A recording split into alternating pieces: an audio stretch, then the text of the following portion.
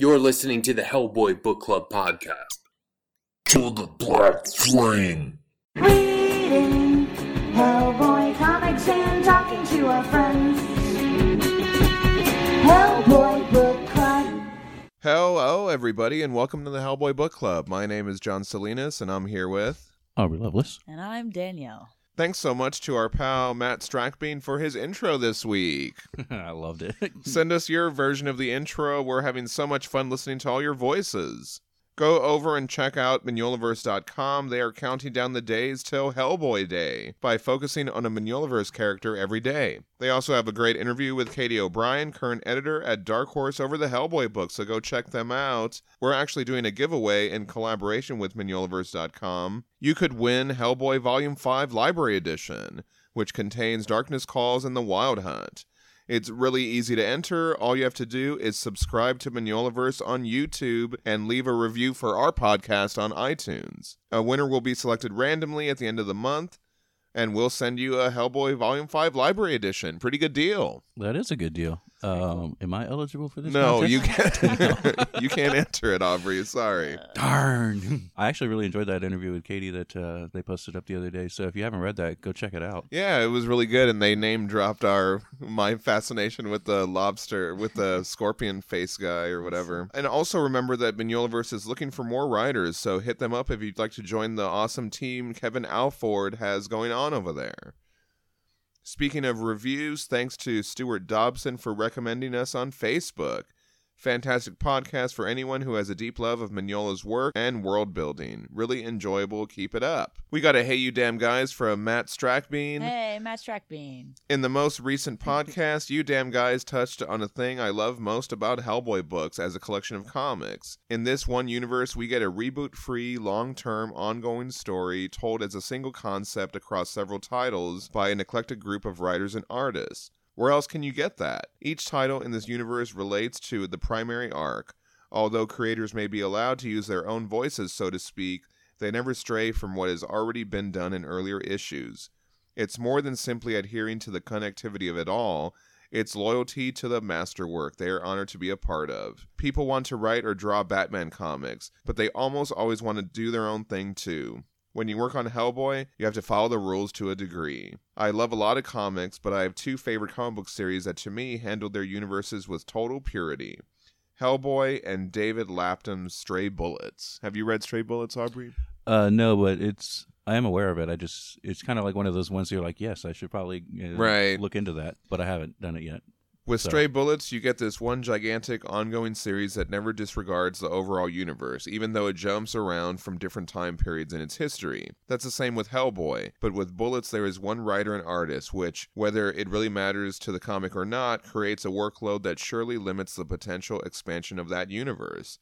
In Hellboy books, there's no limit to the range of ideas that can be explored, although it's as cohesive as it can possibly be. If Mignola himself had stayed on the books as sole creator, for better or worse, the entire thing may have been told from around a campfire in a graveyard. He made the right choices to branch out in the way he did. Not only did it mean getting a plethora of stories published with regularity, it also introduced us to a lot of great comic makers at the same time. Anyway, I just can't see the point of a character going through hell and back only to hit reset, and I can't think of another comic book universe quite like Hellboy's.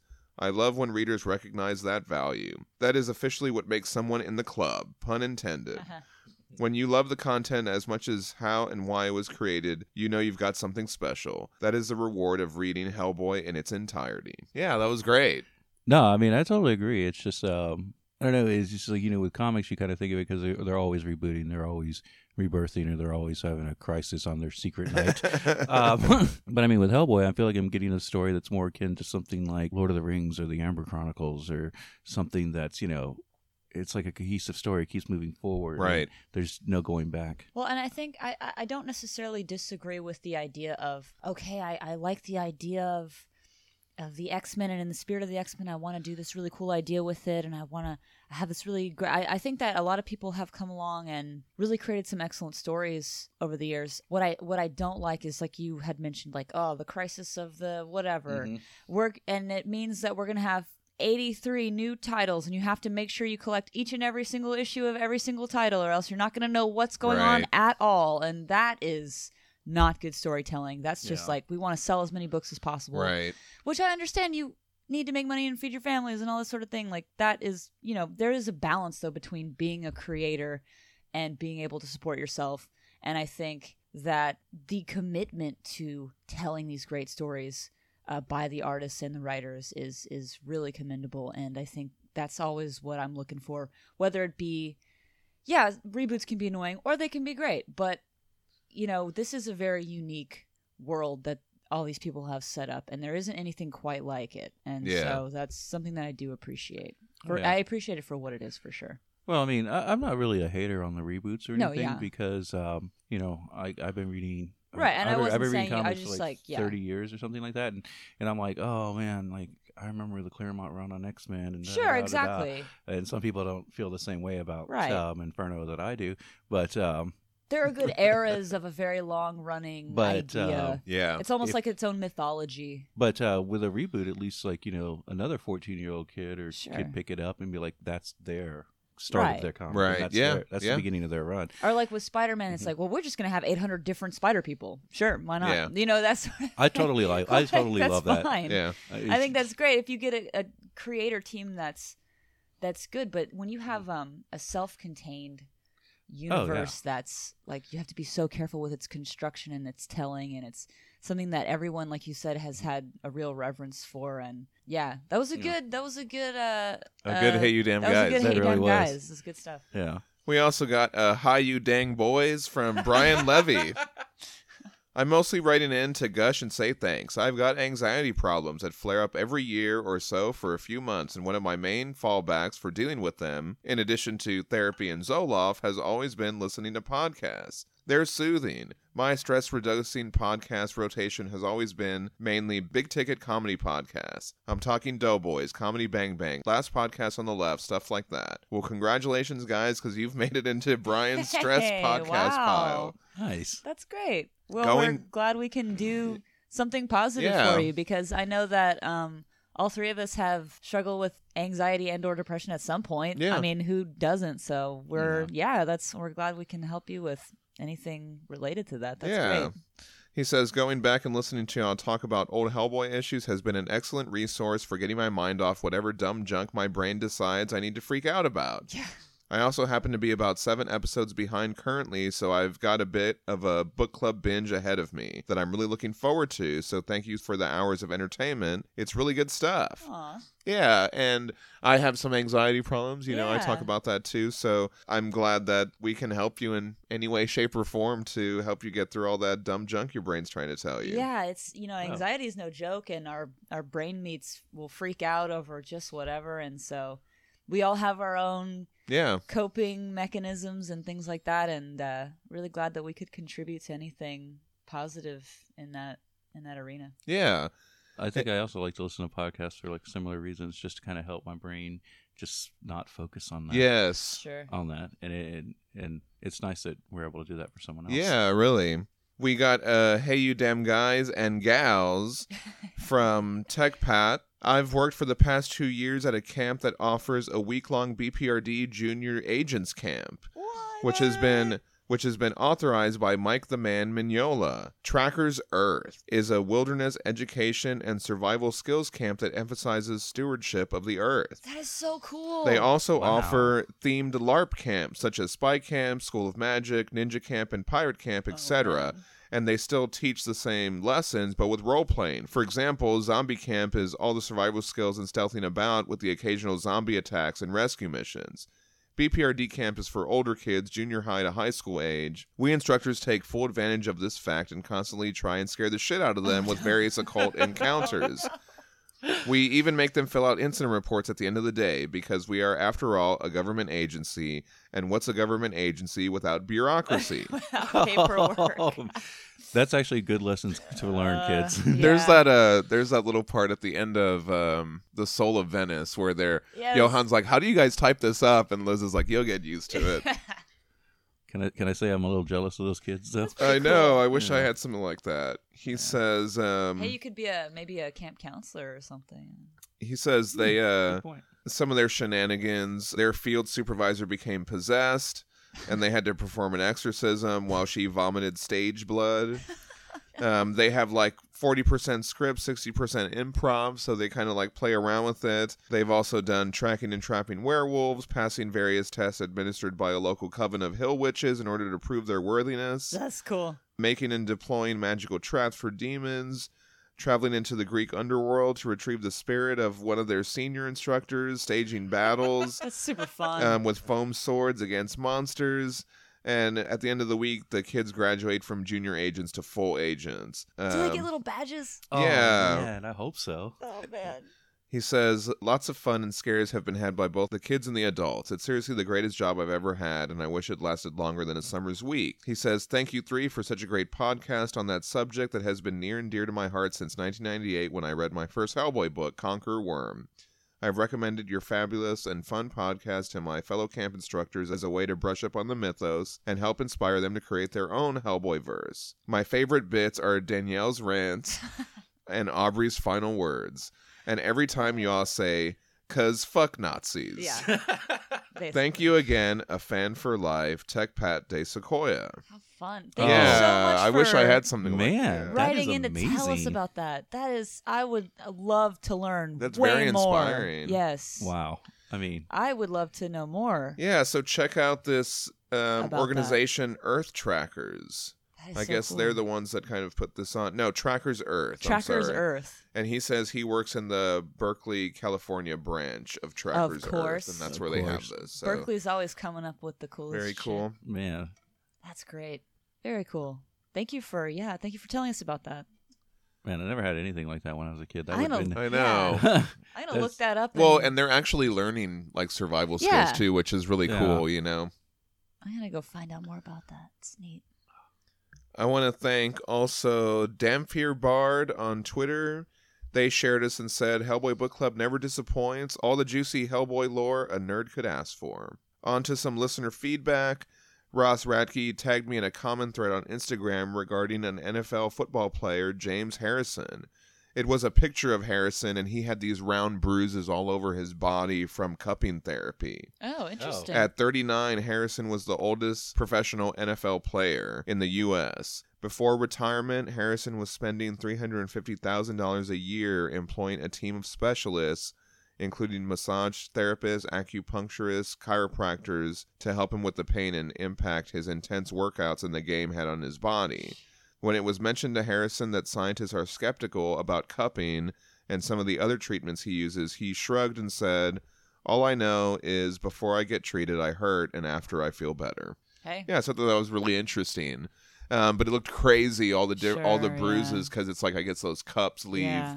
bruises, and he just looked kind of like a leopard or something. Right. Well, and far be it from me to tell you shouldn't do something if it makes you feel better. Just turning my attention to the fact that these people ruin their bodies for millions of dollars, Oh, yeah. and we're okay with that. It's kind of weird. There's an Adam Ruins Everything. I don't know if anyone ever watches that about why the NFL is really weird and tackling Yeah. is really causes brain damage at even like the tamest level in high school. scary, yeah. So just putting that out there, it's kind of weird. Hey, look, it's one of those Danielle's rants that Tech Yeah. Pat was talking Sorry. about. It's not even my rant. I'm just turning kidding. your attention towards someone else's rant. Uh, Someone else has already ranted about this better than I could, so. Jason Abaddon gave us some feedback. He said, hey, Hellions. Thanks for the shout out the past couple of weeks. You wanted to know when Shan Chen throws down with the Ogdurhem. It happens in BPRD Gods. Get ready for that smackdown. So some of the BPRD stuff, it's been a long time since I've read, and Right. so that does happen. So that's in a series that we were wondering about that based on his feedback last week. And he said, and we'll also get Shan Chen's full origin later in the reading order. So that'll be great. Thank you for following up with that, Jason. Mark Tweedale responded to our discussion on Menman Sa on the last episode. So. He said, interesting theories about Memnon Sa at the beginning of this one. I agree that Sa wanted to save humanity, but he wanted humanity to survive by selling its soul. You're probably already familiar with the idea of the long defeat.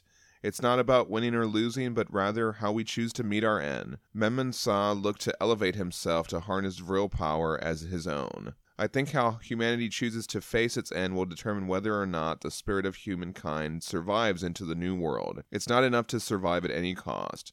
We must decide when it is better to die than to fall into ruin. Yeah, I'll agree with all of that. It's kind of that point in a story where people are like, well, if we're willing to trade our compassion for Right. survival, then what are we fighting for? Kind of a thing of Yeah. like, if we're willing to do these horrible things, what are we even fighting for? Sure. Which That I makes sense. totally am. Yeah, it's like, are you gonna just do horrible things to survive at any cost, or are you gonna be like, I'd rather die than become something Right. awful Yeah. in the Yeah. process of trying to survive? So Yeah. the whole "what are we even fighting like for" that, moment yeah. is always something that I'm like, because it's like it's often used as a device in a movie or a book or something to be like, well, that's why we can't make that decision. Right. But there's something about it that does ring true in certain situations and be like, well, the reason that we take the long, hard road sometimes is because we are fighting for something a little greater, and Right. it's kind of a high concept. Sometimes it isn't enough just to save your own skin. Sometimes you have to take these risks in order for a long-term Right. more positive effect in general for other people as well. So it's kind of a, Yeah. I do agree with all of that. I think Yeah. that's interesting that they're that we're finding out that this is it's a nuanced and complicated thing that runs straight through the BPRD the whole way through. Right. And it reminds me of that moment where Kate is telling Memnon Saw, she's like, why don't you ally yourself with us? And, Yeah. this and that. And he's like, because I don't need you. You know what I mean? But that's Yeah. part of what you're talking about Yeah. is like, He's like, nah, I'd rather you- just do this. you have to instead." have some sort of, Yeah. He you doesn't have want to- to do it the hard way. he doesn't want to, he doesn't want to have to deal with He all doesn't want to that. have to do that hard work that it takes to possibly even like not survive. It's you're willing to risk everything in order to just preserve the idea that goodness can be a thing. Yeah. Which is- no, that's true.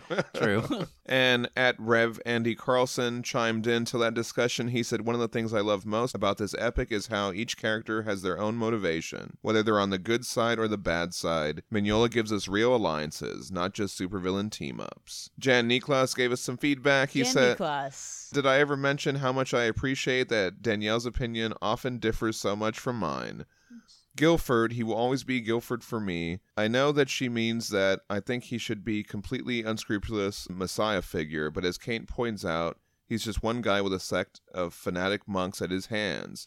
Of course, at the beginning of The Black Goddess, he has the power of the Vril at his hands, but what were his long-term goals? What can he do with 40 monks and one secret weapon? How did he want to rebuild the world in his secret abbey where no one knows how to find him? He says often that others don't see the big picture, but he doesn't have a coherent plan besides get the Vril plus hide in the abbey plus rebuild civilization equals victory. Rasputin at least worked together with people that had the money and the resources he could to reach his goal. Guilford is just sitting on his ass and hopes that things will turn out. He's as passive and blind as he thinks others are. Personally, I think the plan of the Oan Society would have had more chances to succeed. At least they used and built upon ideas that they themselves brought up. Guilford steals other people's ideas, and his actions and arrogance show that he doesn't care about saving humanity. He just cares about living out his fantasy of being Lord of the World. The longer I think about him, the more I'm convinced he's maybe the biggest loser in the BPRD ever fought. Because he only lives out that fantasy of an earlier life that may have never existed. Okay, now on to the Wild Hunt. I will hold back all until you've finished it and just gush about the first issues and the motive of the hunt.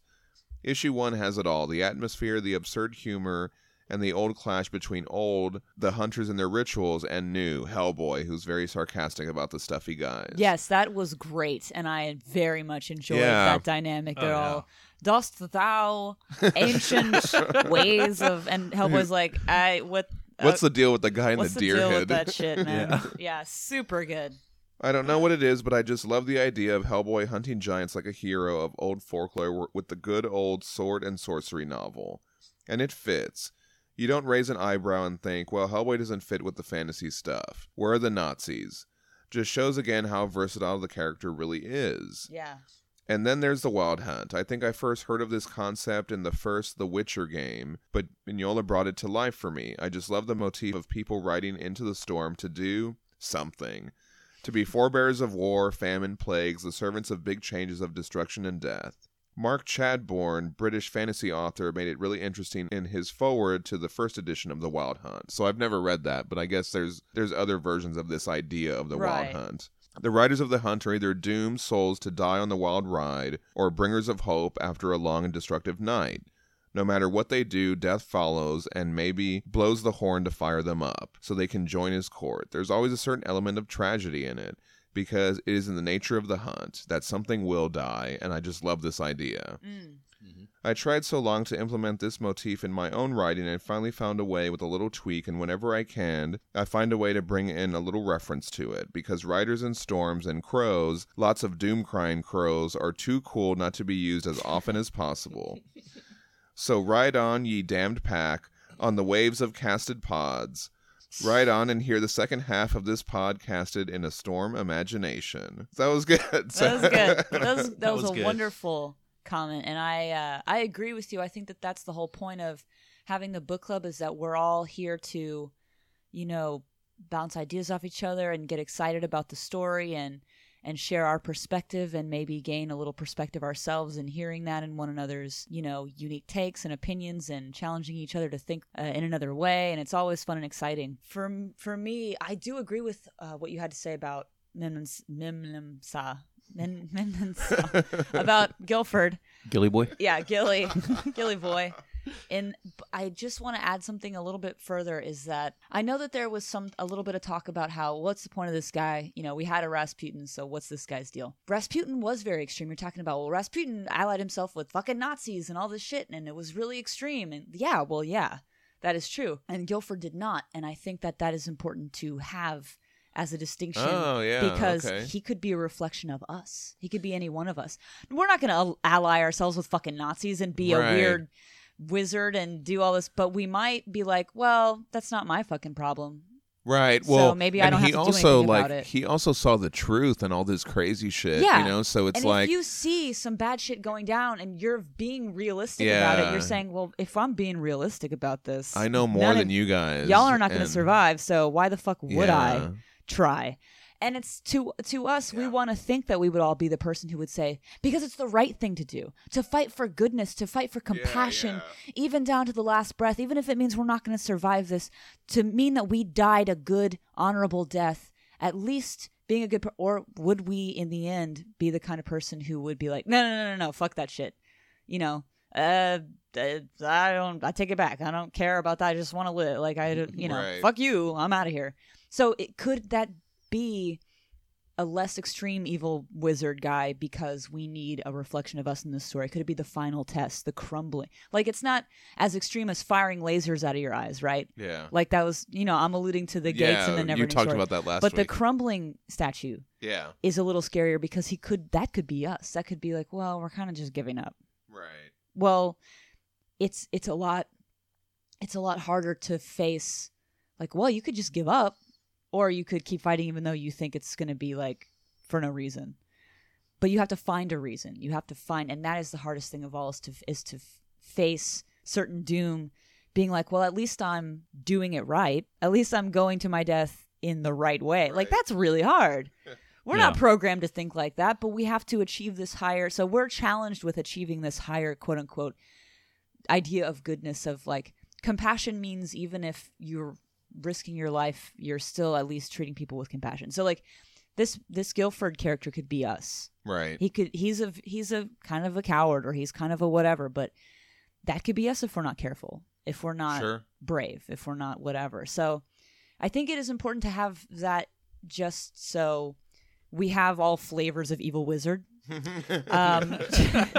Evil wizard doesn't just come in one archetype. There are many archetypes of wizards. So, but and then also that whole thing of the fantasy of a former life that never really existed. We have to battle that in America sometimes, of people who are like, oh, remember the good old days back when you could just be racist and no one would do anything about it, is what they're really saying. But the good old days never really existed. We have to constantly fight to make each generation a little bit better than the last. There's no mythical good old days. What are you talking about? The good old days when people were just dying of polio left and right? Or the good old days when women couldn't vote? Or the good old days when, African American people couldn't eat in certain diners or like what? Like, so there's not a good old days. There's just the present and possibly the future if you are, willing to help build it. Right. So that's something that's another, he's not willing to do that. He's willing to let it all burn just for a couple people to survive. And that's, the BPRD is not having it. So that's, I think, to have a team that's going to stand up against that, of the choice between cowardice and not, is Right. It's easy to fight against someone who's like, well, I'm a Nazi and I'm going to kill every Jewish person. Well, we're definitely fighting this person. Right. But it's, is it going to be someone who's like, well, we could just kind of like wait it out and see. Right. Yeah. There were some neutral countries, Yeah, weren't there? sure. So it's like, is neutral just as bad as being bad? I think that it is. Yeah. So there it is. And Well- that's Well, he was doing more than just being neutral, though. He was also trying to. right. He wanted to set himself up like Right. as the ruler at the end. after it sure. was And all- that is I mean, for sure. so he's less like Switzerland and more like Charles Manson. Yeah. Well, yeah, no. Wow. But it was so tempting. good- yeah. But it was so tempting for Kate to be like, why don't you just be on our side? Oh, of Yeah. course. Like, you you know, could just be on our side, man. I think that she thought that he might be a little bit easier to reach than Yeah. someone like a Rasputin. Oh yeah, I mean, with Rasputin, and I mean, even before he hooked up with the Nazis, he was involved with the fall of the Romanovs, so he was already. He was already. Yeah. And then he like spent what was it, like 50 years or no like 50 years or something like at the foot of the Odruham. However long. Yeah. Oh, yeah. Exploring to that whole thing, and old Gilly Boy, he's Yeah. he released wants a world after this, and with Rasputin just wants the world to burn. Yeah. Yeah. Right. So, Or, but then yeah, that's- the Ogdru Jihad to we, come. we Yeah. have to have a team that's going to say, that's still not good enough. We want all or nothing. Right. We're willing to risk everything in order to just be like, this little bit that you're offering is not good enough. We want to do it the right way. We want to hang on to what is good about us, in a really nebulous kind of a way. It's like, what is goodness? Oh, how can you define it? Well, we know it's not this. You Yeah. know, process of elimination. Guilford, this is not it. Yeah. But no, I really appreciate all those comments, and I love the discussion. That Yeah, I think that it's great. I'm right on board with It's so everything that great. you said for sure. I Oh, dig yeah. it. And Kevin Alford, he said, "Me and my evil wizard aesthetic are coming for you, Jan Niklas."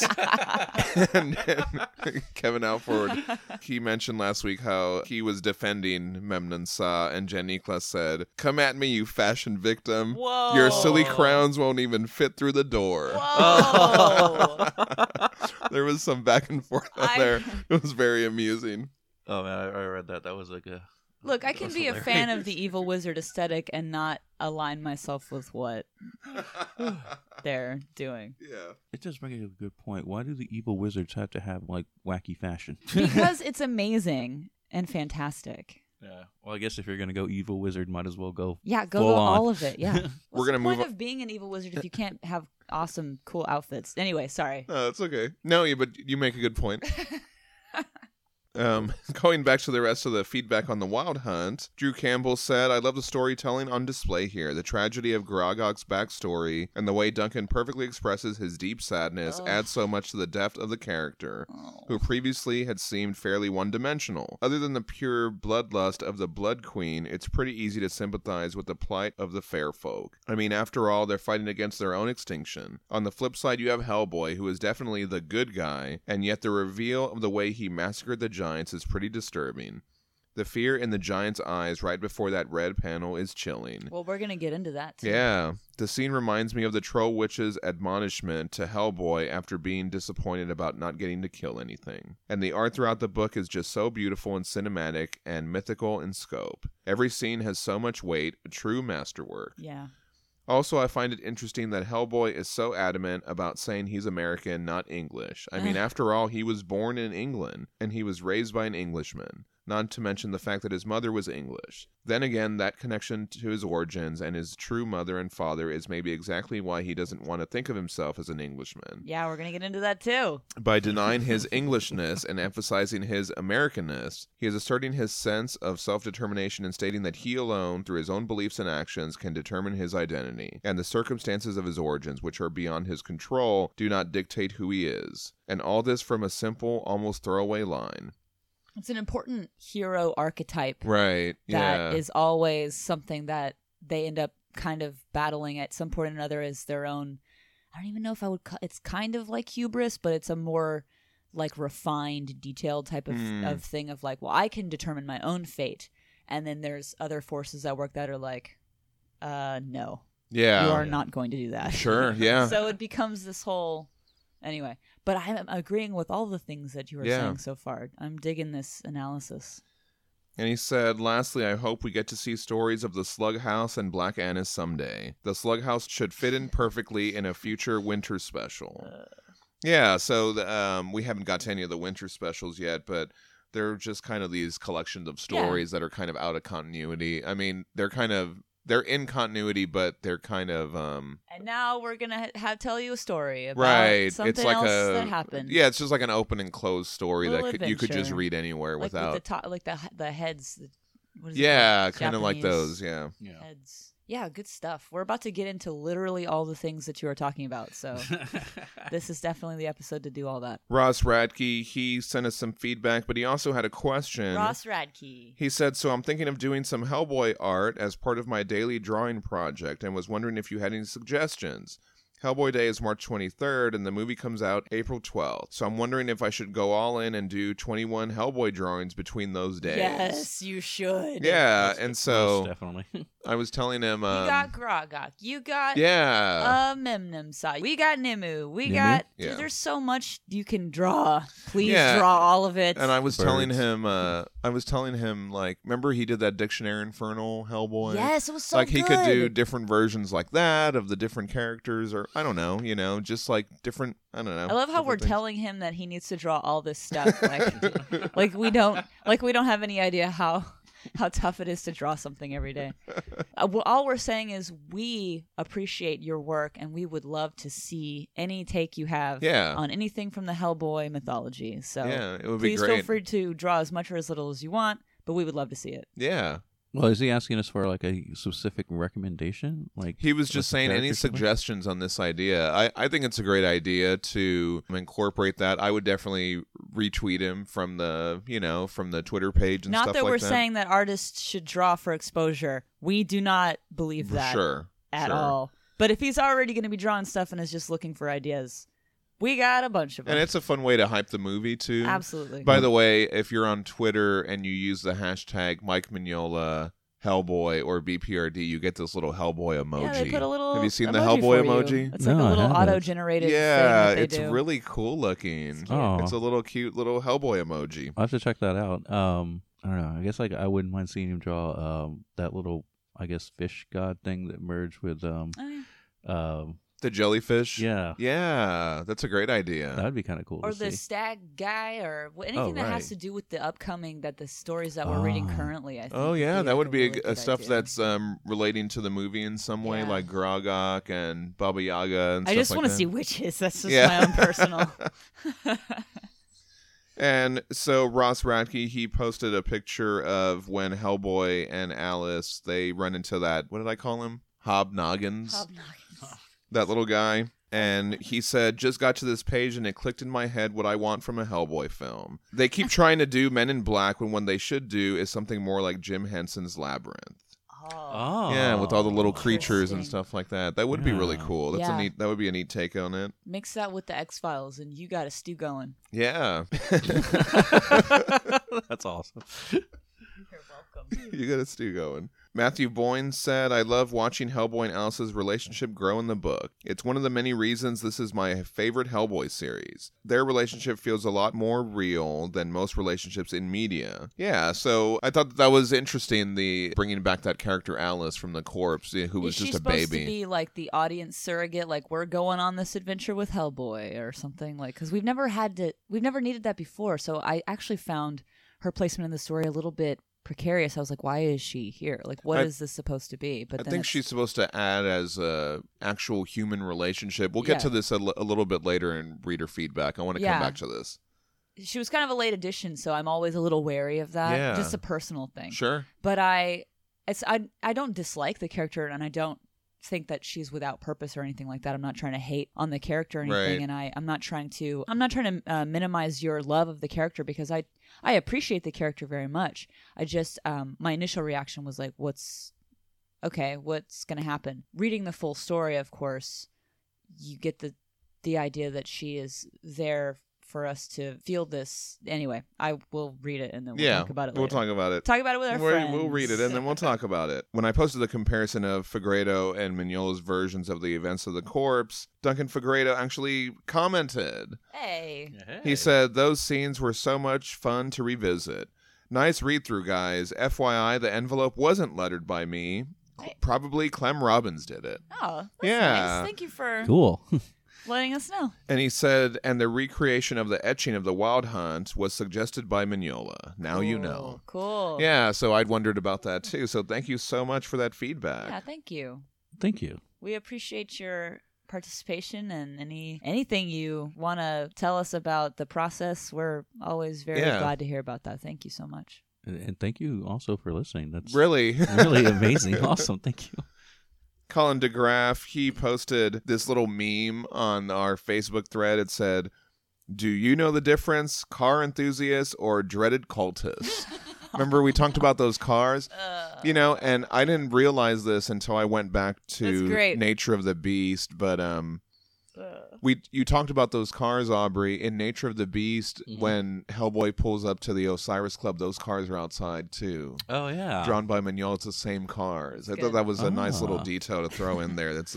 Duncan definitely went back and saw those cars in Nature of the Beast and redrew them. I was very tickled by that. That was good. That was good. Jason Abaddon said, when the Osiris guys are talking about Hellboy being unaware of certain rumblings and giants rising from their graves, I took that to be a reference to the Ogdruham, giant monsters in the BPRD, which have been popping up around this time. So we didn't even make that connection. Kothaham and those monsters in Munich and all that stuff. Oh, I just kind of destroying assumed all those that damn was... cities. Right, yeah. So when they talked, remember I was like, I've never heard of giants returning from the dead, but the Osiris guys might have been talking about those Ogdruhams. Yeah. They were giants coming up from their graves. So I thought that was a great piece of feedback. When I posted the right hand of Doom Booms against the Giants, Ad Rev Andy Carlson said, knowing how they wound up, I kind of feel bad for these Giants now. And Ross Radke said, I thought it was an interesting choice to have Hellboy's horns grow after killing the Giants. In the past, they've grown when external forces were trying to force Anung Unrama to rise. But this Maybe time... that's what's going on, though. Right, he said, but this time they grew from Hellboy's own rage, which is later commented on by Queen Mab. Well, in this story that we're about to talk about here, which is just the same story, but it's the second part of the same story, there's a little bit more of an insight into... Right. That whole thing. So we never know what's going on. He also says there are so many things to love about this story arc. Hellboy's disconnect with our reality, Grogok's sad backstory, all the loose threads coming back to haunt Hellboy. As the epic builds, there's still time for weird gags like the Slug House. When I posted about the little bird, I asked if it was the same bird, and everybody seemed to think so. I got a lot of comments about that. And Matt Strackbean said he's at Friends of Strackbean on Instagram. I always hoped it was supposed to be Merlin the Magician. Oh, great. Because we haven't really seen Merlin, although we see somebody in this one that I think might be him. And Eddie White said, I've always adored the way they use birds as familiars. Yes, absolutely. Jason Abaddon said, when I met Mignola joked about how they actually killed Hellboy in the island and nobody even noticed. Which makes perfect sense as he can't tell the dead from the living after that. Until he meets Alice again, he never interacts with anyone actually alive. Possibly including the guys from the Osiris Club and the Hunters. It's never expressly stated what's the deal with those guys. And shit. So is this a Sixth Sense kind of a thing here? So you were just talking about what's Alice's purpose. Yeah. I think it's to bring him back into the real world too. Oh, it's so because beautiful. he hasn't talked to anybody except ghosts. That's and Hecate such a beautiful since the island. Sentiment. Since he died. Yeah. Yeah, you think about that. Wow. And so Jason's saying that he can't tell the difference between the living and the dead. That's wonderful. Which I think is the pieces just fall into place, don't they? Like That's that. fantastic. Very nice. And he said, I wonder if these guys aren't dead in the Wild Hunt. If they were really still alive, I think we'd have seen them be more active. On the other hand, they knew about the internet, and the dead seemed locked into the era they lived in. Who knew about the internet? Those Osiris guys, they told Hellboy that he hasn't been on the internet or anything. Oh, right. Remember? Right. They might be like a half in, half out kind of a thing. Yeah. You know, you never know. And Mark Tweedo kind of chimed in on that idea. He said, "Gotta say, I loved his dreamlike phase of the Hellboy comics. It began with the third wish, and we keep sinking deeper and deeper into it." That is true. Yeah. Awesome. So thank you so much for all the listener feedback. We had so many good comments, so just keep that coming every week. And when I had posted about it, I said, "Hey guys, and try not to spoil the second part of the Wild Hunt." And I was worried we weren't going to get any feedback, but we still got a ton. So thank you so much. Also, I'm very proud of everyone for being so chill. Yeah. And Oh, yeah. and just everyone wants to have a good book club. So we're all just being chill and no spoilers, please, and nobody does. Yeah. So that's really nice. And also about everybody being chill. Thank you everyone for being so lenient with my pronunciations. I got 3 different comments from people just saying, "Hey, this is how you actually pronounce my name," and I really appreciate that. We do want to Please, if I'm correctly. saying your name wrong, please tell me. Please remind me, because I just don't want to do that. And regarding the Wild Hunt, one thing I forgot to talk about last week: the damn credits. Obviously, the Wild Hunt is written by Mignola, art by Duncan Fegredo, colors by Dave Stewart, and letters by Clem Robbins. Issues 5 through 8 of The Wild Hunt were published in August to November 2009, and a few of these issues featured backup stories, one of them being The Burial of Catherine Baker, which we read on our Witchfinder Stories episode 22, and some other little stories that we'll be getting to later on. We pick up in Chapter 5. At night in England, we see Grogok and the Blood Queen, and we just learned of Grogok's tragic origin. And the Blood Queen has made her peace with the witches, and she stated that she wants an army of hateful creatures. "I wish you could see what I see," the Blood Queen tells Grogok. And his head is in her lap, and her hand's on his head. It kind of reminds me of, in the flashback, that's how Grogok was with that woman that he loved. They were posed the same way as this. I think I overuse this word when we have our book club discussions, but it's so poignant. Right, yeah. But it's a this very little moment. tragic, poignant thing, because I personally, I don't know if anyone else out there feels this way. I want more for Grogok. I feel so bad for him. Oh, I want to talk about this later. I feel so bad for him. I guess I kind of feel like maybe I know people like this, or maybe I see myself in him or something. I don't know, but I see reflected in him people I care about, myself. I feel like I want more for him. I feel like, why do you want this thing? Why can't you just, and I know that something tragic has happened to you and you just can't let go of it. But I want more for you. I don't want you to follow this tragic path to its end. I want you to try and find your own peace and your own sense of redemption in your own way. But it's just the look of comfort that he has when he's lying in her lap like that, and he's sad, but he's also kind of hoping that this is gonna help him, and it's just such Yeah, I was gonna comment the same thing. It's just like, I really like the way that Fegredo drew this page, because you can, between that and the dialogue, you can just you could feel his remorse and his sadness and his depression and his hoping and his longing that maybe this is coming to an end, and he'll be able to go on to his next plan to kill Hellboy. And she's embracing him. Yeah, and she's embracing him, and she's got her hand. You can see that. I mean, it's so cinematic that I can see, although it's not animated or it's not whatever, I can see her stroking his head and kind of like soothing him and being so gentle with him, and he's, you can tell that he hasn't had any kind of peace in such a long time, and that he's willing to take any kind of comfort he can, and that this is like, he's found the goddess, this woman, this witch that's gonna help him, and he finds a moment to relax, like maybe this is it. And it's just such a tragic fucking scene. And it's so perfect and so well done, and it's such an archetype that it's like a capital A. And it's just very, oh man, I can't.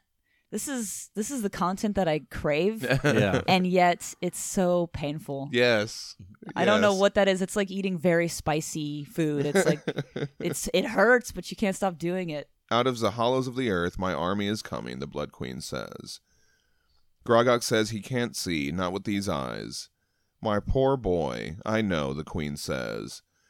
Grogok says if he had his powers, he could serve her better. And that just the way he says it, though. Yeah. If I had my powers again, if I could be what I was before, Yeah.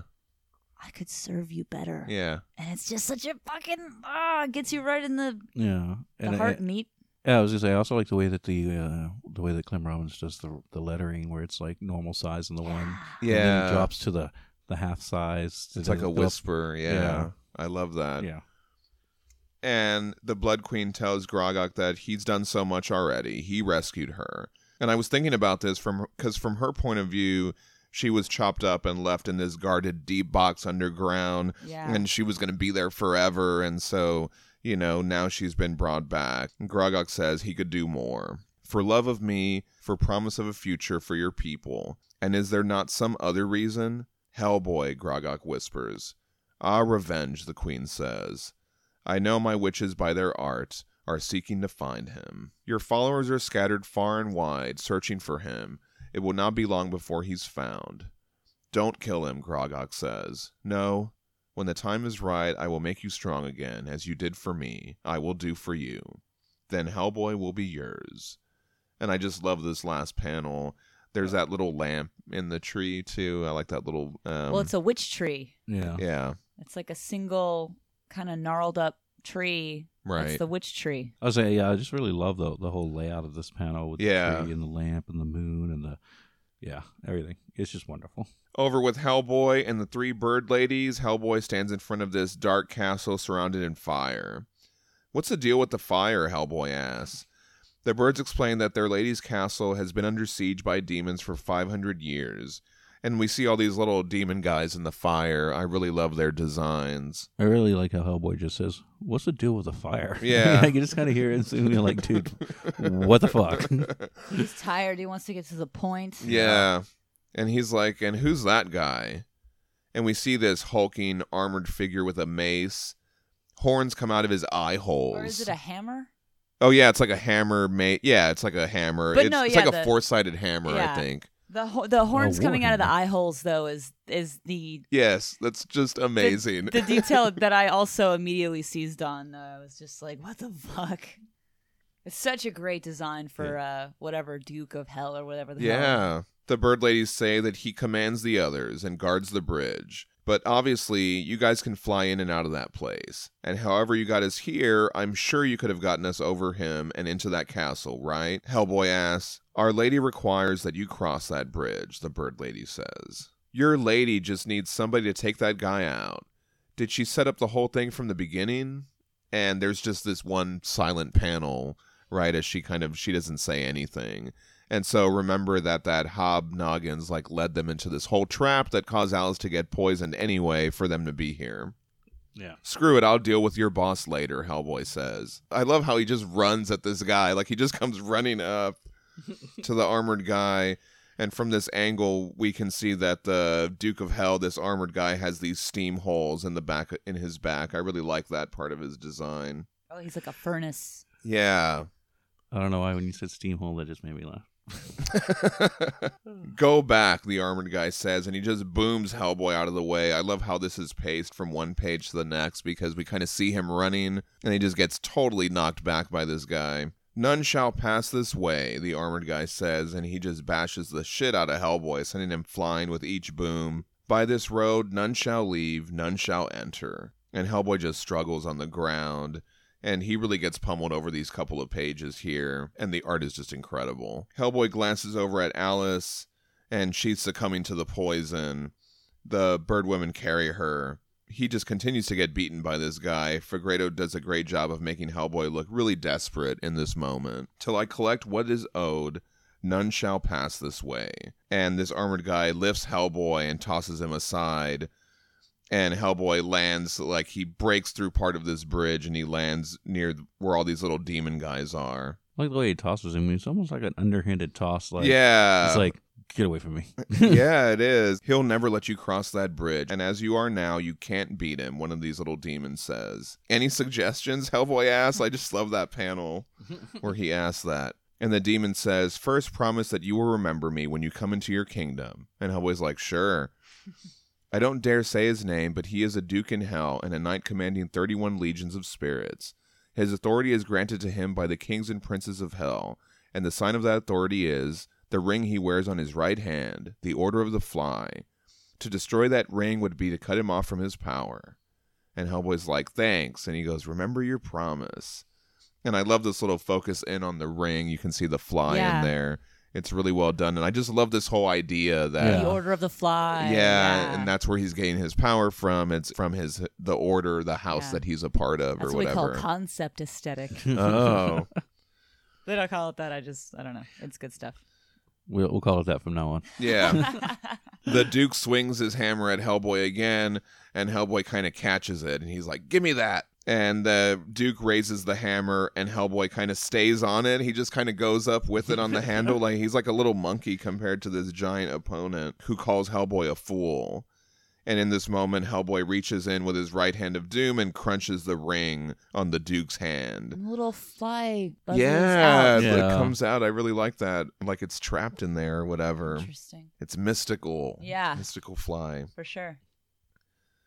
What did you do? The Duke asks. Who's a fool now, jackass? Hellboy responds. And he punches the Duke with the right hand of doom, and it sends this huge plume of smoke out of his chest. And then Hellboy just picks up this giant boulder, this giant like piece of the bridge. I like all the crane. Yeah. The Duke says, no mercy. And Hellboy says, that's right. And he just like crunches it on top of him. Good. Really great action beat as Hellboy rallies up. I really like this moment.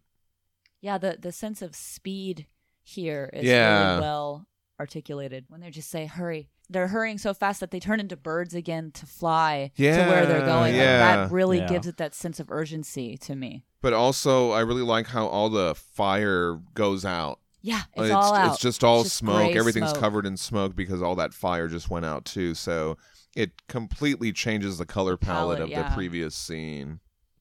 Yeah, because they're going from these A like lot nice cooler. bright oranges and warm colors, then bam, It's like gray. purpley gray. Yeah. Purple gray. They hurry into the castle and they confront a robed man holding a chalice. It's the wizard. It's the archetype of the old man of the wizard. This is who I was thinking was Yes, Merlin. definitely Merlin Yeah. for sure. Oh, I thought it was more like a like an alkalite, not like an actual wizard. Somebody who's more like a like the queen is the wizard. I don't know. Right, right. And she's like he's like a apprentice or something. Okay. We'll get into that because Yeah. she actually Okay, yeah, we will get into that. she had a lot of run-ins with Merlin. She was Oh, a I lot. She was had a little bit of a. Hmm. Yeah, they were hanging And out. Oh yeah. Hellboy holds Alice in front of this man who serves Alice from this chalice.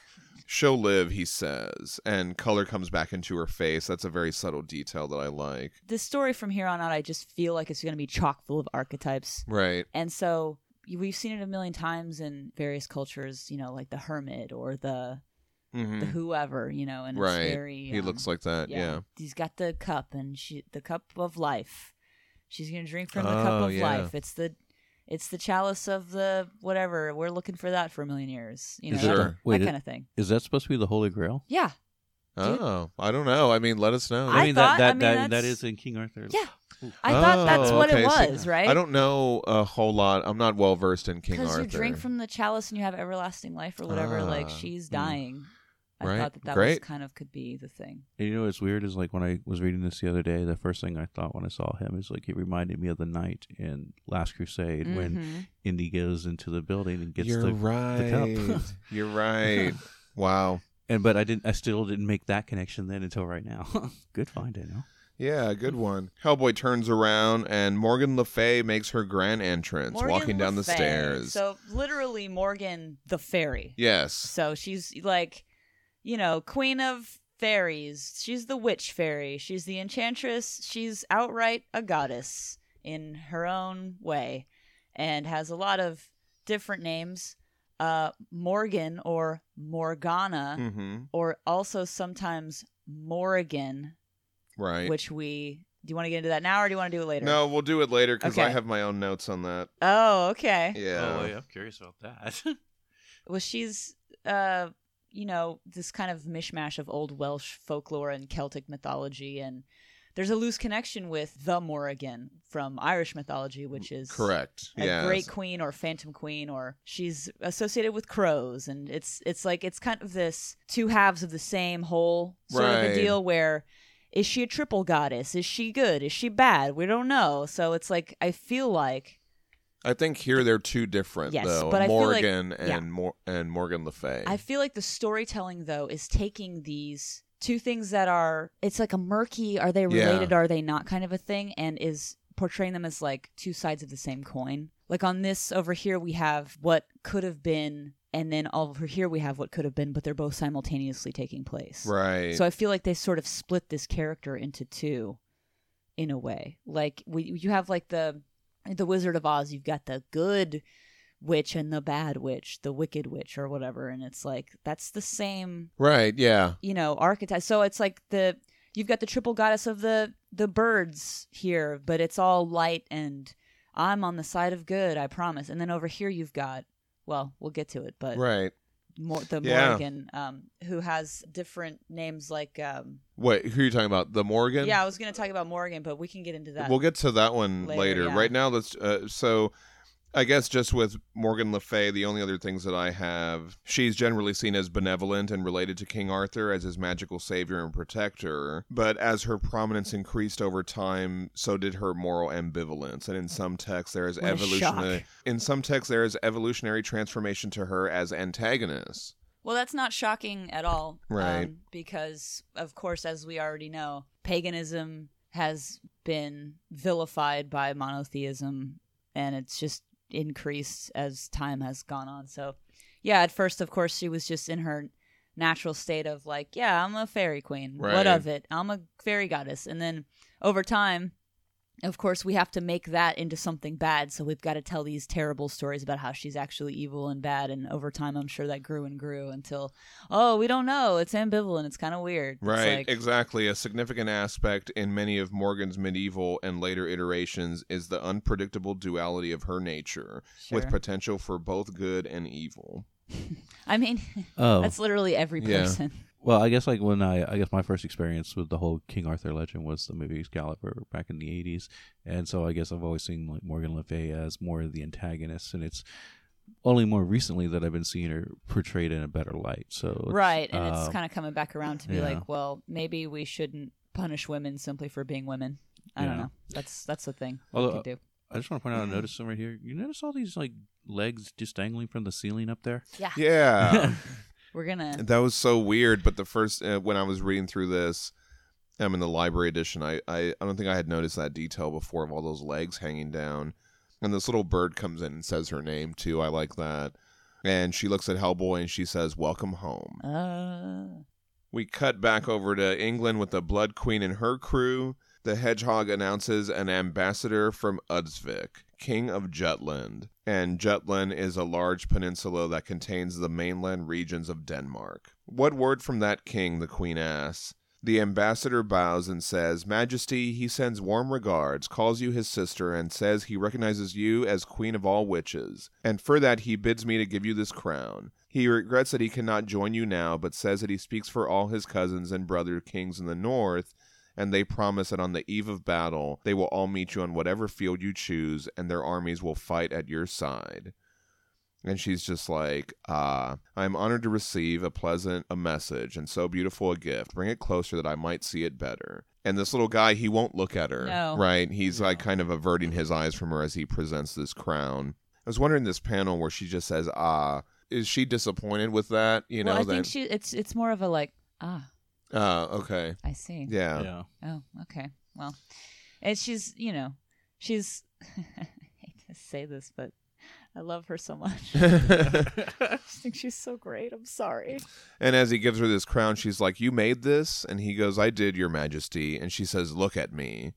And so he looks up at her, and we get this middle panel of just her eyes. This is so well done. Frightening.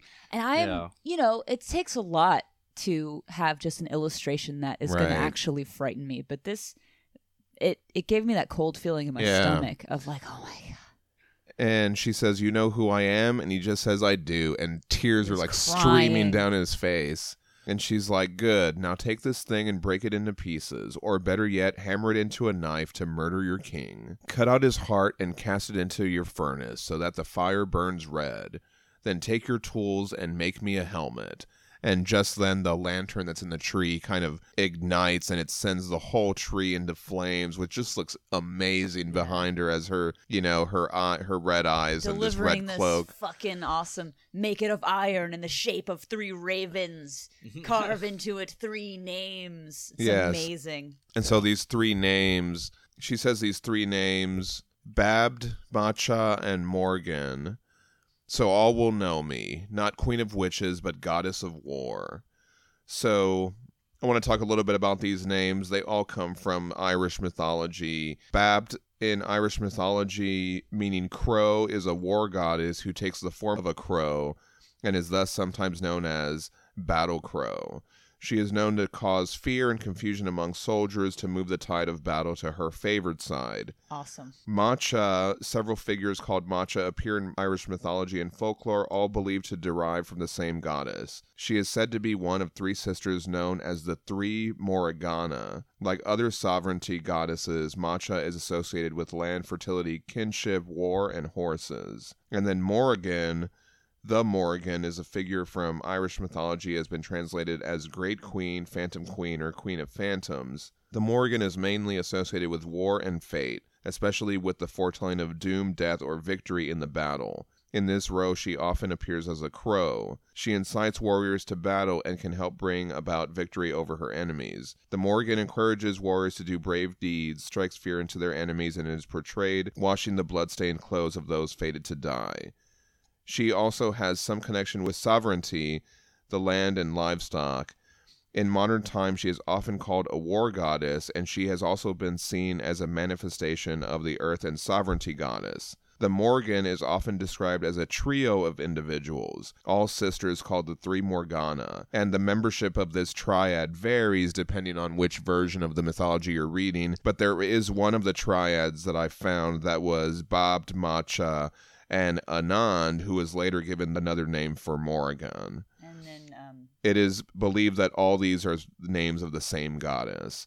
So this version that she's talking about here is one of the variations of this triad, they're the 3 Morgana. The Nemain would be another goddess of war right in the trio. And so that's something that having that triple goddess to create this over goddess right is something that is so ancient and old. It's one of the initial original ideas of all these various, shamanic kind of polytheistic kind of tribal cultures. And I love that creators of the story are taking it to this level where it's not just some sort of folklore myth that we're reading in a very kind of, and this happened and this was the story that people used to tell. Like, this is really fucking scary. Oh, yeah. Reading these couple of pages here is the scariest thing.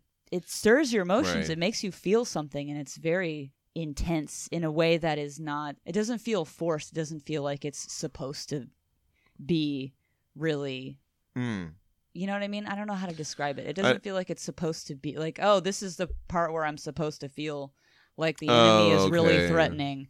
And this is the part where, with some things you read where it's just like, all right, I've got the bad guy here and the bad guy is bad. And they're going to say all their shit. This is something that is very, like, I fucking love this character. Yeah. I don't know what it is, but I fucking love it. I think also a lot of times where they interweave these witch things or whatever into comics, a lot of times they're such bullshit. You know what I mean? Yeah. Like, it's just like whatever. And here they've, just like all the historical fiction that has been done in a lot of these books, it's actually tied into the mythologies in a way where you're almost getting a historical fiction of the mythologies. Yeah. Does that make sense? Yeah. But it's relevant to you because it makes you fucking feel something. Yeah, but it feels real. Yeah, Does it that feels make, super it feels real. real because there is that level of detail where you can actually look this up like I did and go, this is... It's breathing life into this. Yeah.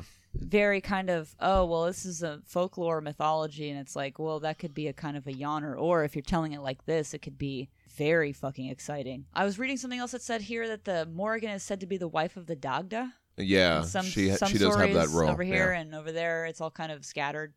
So this character we're learning very quickly is associated with war and fate. She's the war goddess, and Yeah. it's really fucking intense. It's good And stuff. this bottom panel, I just love, again, how this little guy is walking away with the crown. He's like crying.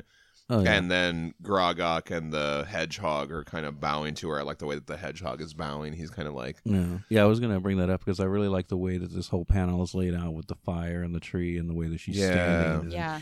Yeah, and then like how Home Dude's in the foreground with his tears down his eyes. yeah. And I like that idea, too, of like, okay, now you're going to take this crown and you're going to make it into a knife. And you're going to kill your king with it. It's kind of like... I can hear her rage in these lines. Like, I Yeah. can hear her being so fucking full of rage. Like, the panel with her eyes and, like, his face looking up at her, and she's just like, now take this thing Yeah. and break it into pieces. And it's a very, like, Yeah. super fucking scary. Well, and even the way that she's posed in that panel right Yeah. there kind of evokes that, what you were just saying. Yeah. And the fairy tree being on fire and all this stuff. And I don't know if did I talk about the fairy tree?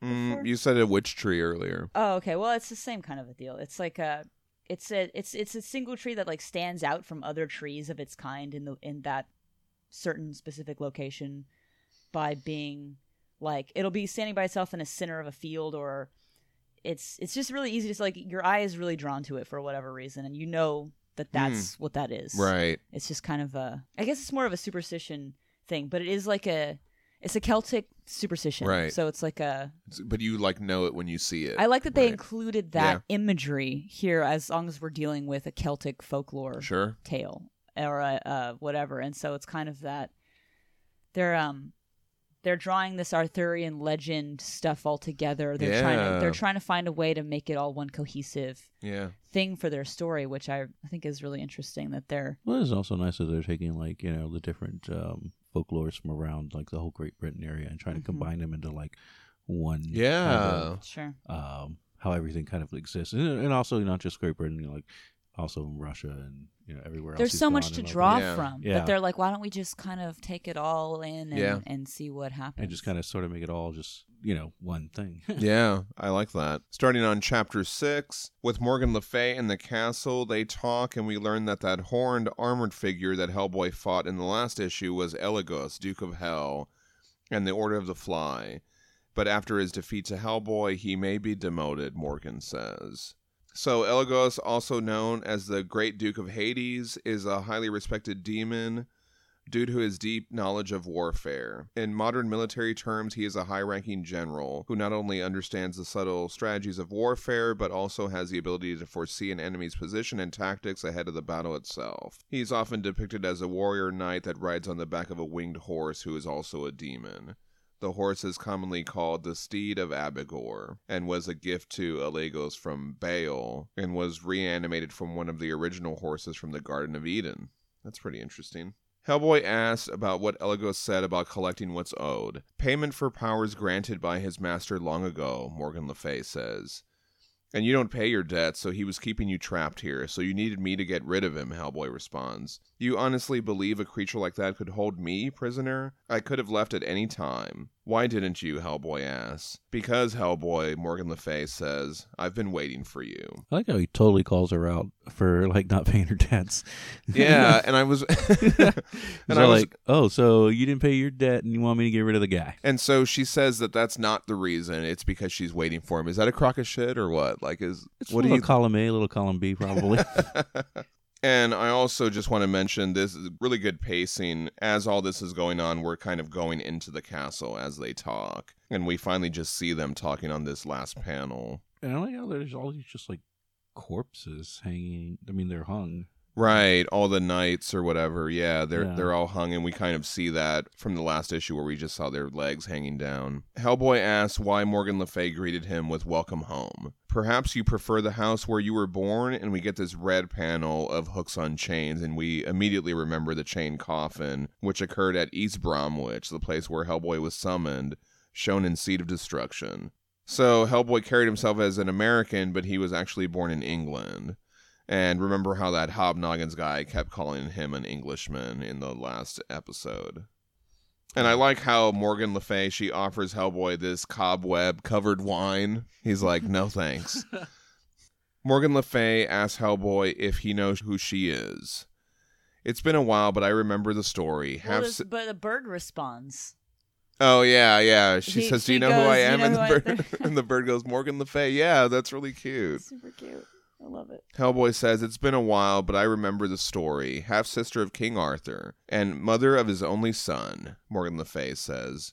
Mordred. So Mordred, or Modred, is a character in Arthurian legend based on a possibly historical figure. Mordred is commonly known as a notorious traitor who fought King Arthur at the Battle of Camlan, where he was killed and Arthur was fatally wounded. In the popular version, he is the bastard son of Arthur and Arthur's half-sister, Morgause. Morgan Le Fay says the two met at the Battle of Camlan where they killed each other. It's commonly believed that the Pendragon line ended there. And this Pendragon name, it is the epithet of Uther, father of Arthur, in medieval and modern Arthurian literature, and occasionally applied to the historical Welsh heroes in medieval Welsh poetry. But it's not true. Mordred had 3 bastard sons by a witch named Catherine of Gilfach, and I couldn't find a reference to that. A few of Arthur's knights who survived Camlan knew this, tracked the boys down, and put them to death. But there was also a daughter that they did not find. She grew up in hiding and eventually had a daughter of her own, and that daughter had a daughter, and that daughter had a daughter, and so on. And this little panel of this daughter, she looks very kind of sinister, whatever. So the Pendragon name was lost, but the royal bloodline continued, hidden behind other names. Dale, Hamilton, Talbot, an unbroken line of witches. To Sarah Hughes, your mother.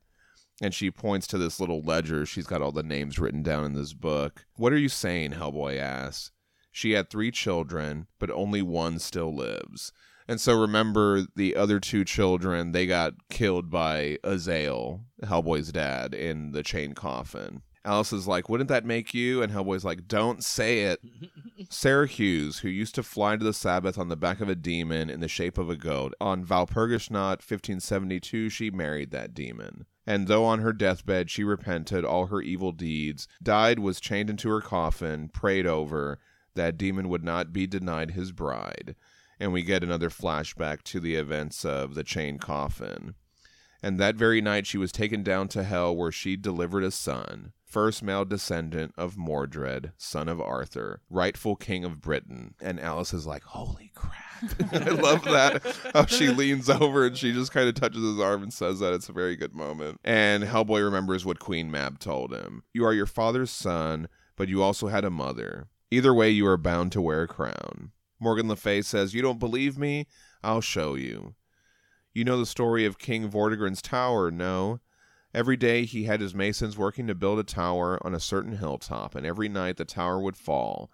The child Merlin was sent for, and he explained that under the hill was a pool, and in it 2 dragons, one red, one white, and each night they would fight each other, shaking that day's work to the ground. The king had his men dig, and of course found this to be true. Merlin said the red dragon was Britain, the white one was the Saxons. He prophesied that the white would conquer the red, but that one day Arthur would come to set things right again. And he did. And to the end of his days, Arthur's banner was always a red dragon. This story comes from the Historia Regum Britanniae, or the History of the Kings of Britain, a pseudo-historical account of British history, written about 1136 by Geoffrey of Monmouth. It chronicles the lives of the kings of the Britons over the course of 2,000 years, and it mentions the story of the tower that Morgan Le Fay tells. However, the existence of King Vortigern is nonetheless contested by scholars, and information about him is obscure. Alice waits while Morgan Le Fay goes to show Hellboy something that is for him alone. Hellboy, you already know, don't you? And Hellboy's like, I'm going to have to see it. And she leads him into this doorway, and it's surrounded by this depiction of King Arthur. And this specific depiction is a tribute to the 9 Heroes tapestries. I couldn't find a specific artist credit for the tapestry, but it is dated to the 1400s, and the repeated arms of John, Duke of Berry on the tapestries suggest that he commissioned the set. And we haven't talked about King Arthur at all. a legendary British leader who, according to medieval histories and romances, led the defense of Britain against Saxon invaders in the late 5th and early 6th centuries. The details of Arthur's story are mainly composed of folklore and literary invention, and his historical existence is debated and disputed by modern historians. All of that has clearly become this very it's sort of this over myth now in specific cultures, like American culture, obviously, because we are basically a British colony gone mad, and of course it's kind of hard to avoid the King Arthur myth in a lot of cultures, because it's this, again, a very archetypal kind of a thing, and it's blown way out of proportion at this point into this very mythical, kind of a thing. It's almost like, the legend of Thor. Right. It's this messianic, he's this messianic kind of a figure of sent from heaven to deliver the normies from the baddies, and it's just, it's a very dramatic and fun series of tales of knights and the round table, and it's been told and retold hundreds of thousands of times in modern media, and so I think it would be hard to even avoid knowing about that stuff, even on a very superficial level. But yeah, you're right. I mean, they just had another King Arthur movie come out recently. Who knows? What's a good one to watch? Excalibur and maybe the Disney Sword of the Stone. Okay, I've always heard A Knight's Tale. We wanted to see that one. Does that one suck or what? I don't know. I haven't seen any of these movies. Kathy likes A Knight's Tale, but I don't know. I have this thing about using rock music and they use rock music and I haven't seen it. A friend of ours was saying we should watch First Knight. The one with Richard Gere. I mean, how many different King Arthur and the Knights of the Round Table kind of things have there been? Like a lot, right? Lot, yeah. Monty fucking Python did it. Yeah. Tell us, listeners, tell us which one we should watch. I want to watch something about. I don't know anything There's about. There's so any many different ones. I think Excalibur is a really good one. The one that came out in the 80s, but then again, I saw it when I was like 9 or 10, so I do have that. I'm looking to it through the nostalgia lens. Wasn't there one with? Oh my god, what is his name? I love this actor. Here we go. It's time to play. Danielle doesn't know any actors' names. No, he's in Jurassic Park. He played Dr. Grant. Sam Neill. Sam Neill. Fucking love Sam Neill so much. I knew that was his name. I'm just very bad with names. What? Which one is he in? He was in a thing. Okay, it's so vague to me because I don't think I actually watched it, but there was part of it was on someone's TV once when I was at their house. It's like a dream. Maybe I dreamed this, but it was like Merlin when he was younger and not an old man. Oh yeah, okay. And he's dealing with Morgan Le Fay or Morgan or whoever, and it's like a whole thing. Yeah, that's another thing. They also do, there's a couple of different Merlin ones for sure. Yeah, there's Merlin, there's King Arthur, there's Lancelot, there's Guinevere, there's TV, there's cartoons, there's... King Arthur even comes out in the Gargoyles cartoon. The Gargoyles, sure. So it's like, it's hard to avoid this myth. It's like Thor. It's everyone's got their own Thor. But the thing I like the most about King Arthur myth is Excalibur. Yeah. The sword, The sword, hell yeah. I just love the sword. And he either took it from a stone or got it from the lady in the lake, depending on which... Or both. Right, yeah. Sometimes it's both. Oh, yeah. Sometimes the lady in the lake is like, hey, take it out of the stone. Right, yeah. He's all like, oh, you took it out of the stone, but then you lost it. Now the lady in the lake gets it back to you. Yeah. Sure. And I want this back. I got, I have my receipt. No. Anyway, back to the story. This is so cool as Morgan Le Fay opens these doors. Hellboy enters another realm. The color palette changes from this cold castle to this beautiful outside scenic view. There's these deer, whatever, stag out there, and there's these little petals falling. It's just very beautiful. We see Excalibur. Morgan Le Fay says, "You've carried a gun, but you've always felt more natural holding a sword." And we talked about this all the way back in Wake the Devil when Hellboy took this broken sword to stab at the Harpies in Jurescu. And he also inadvertently used a sword to kill the dragon in Nature of the Beast. And we should also probably talk about Excalibur, or Caliburn, a legendary sword of King Arthur, sometimes also attributed with magical powers, or associated with the rightful sovereignty of Britain. Excalibur and the Sword of the Stone, the proof of Arthur's lineage, are sometimes said to be the same weapon, and sometimes they're considered separate. I've never heard that. I've always heard that it's the same sword. Robert de Boron's Merlin is the first tale to mention the sword in the stone motif. Arthur obtained the British throne by pulling a sword from an anvil sitting atop a stone that appeared in a churchyard on Christmas Eve. Wasn't Hellboy born on Christmas Eve? I guess. In this account, the act could not be performed except by the true king, meaning the divinely appointed king or true heir of Uther Pendragon. This really sounds like Thor now because of the hammer As- that only he can wield because of the power Yeah. of the gods or whatever. It's going to really sound like Thor here, as Mallory writes, "Whoso pulleth out this sword of this stone and anvil is rightwise king born." I mean, how much of that did they get from the Vikings? The sword is thought by many to be the famous Excalibur, and its identity is made explicit in the later prose Merlin, part of the Lancelot Grail cycle.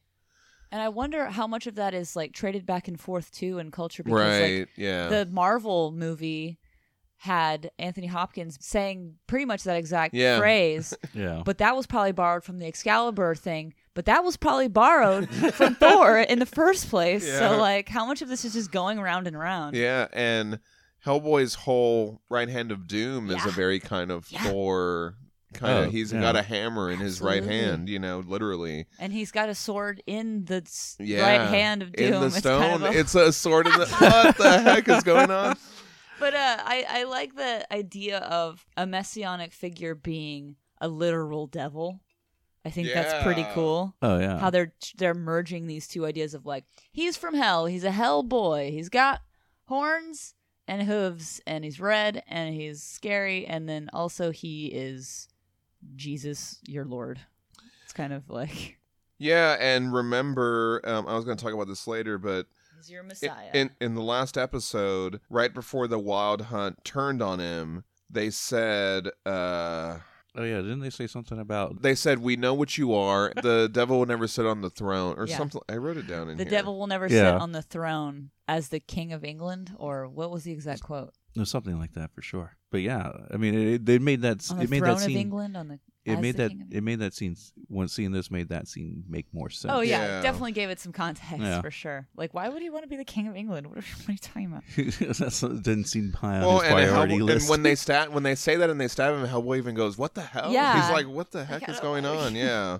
I have to say, I really like the design of Excalibur in this because you see like through movies and all that, like Excalibur, the sword is always portrayed as like a long sword. Oh, okay. And swords like that really weren't made at that Ah. time, and the design fits more with the kind of time period that Arthur would really be in, and Okay. it's got more of a Roman short sword design to it. Interesting. Oh, I like So that. you're Yeah. talking about it from an from the standpoint of it not being anachronistic. Yeah, yeah. That's cool. Yeah. I like that. I'm always about that.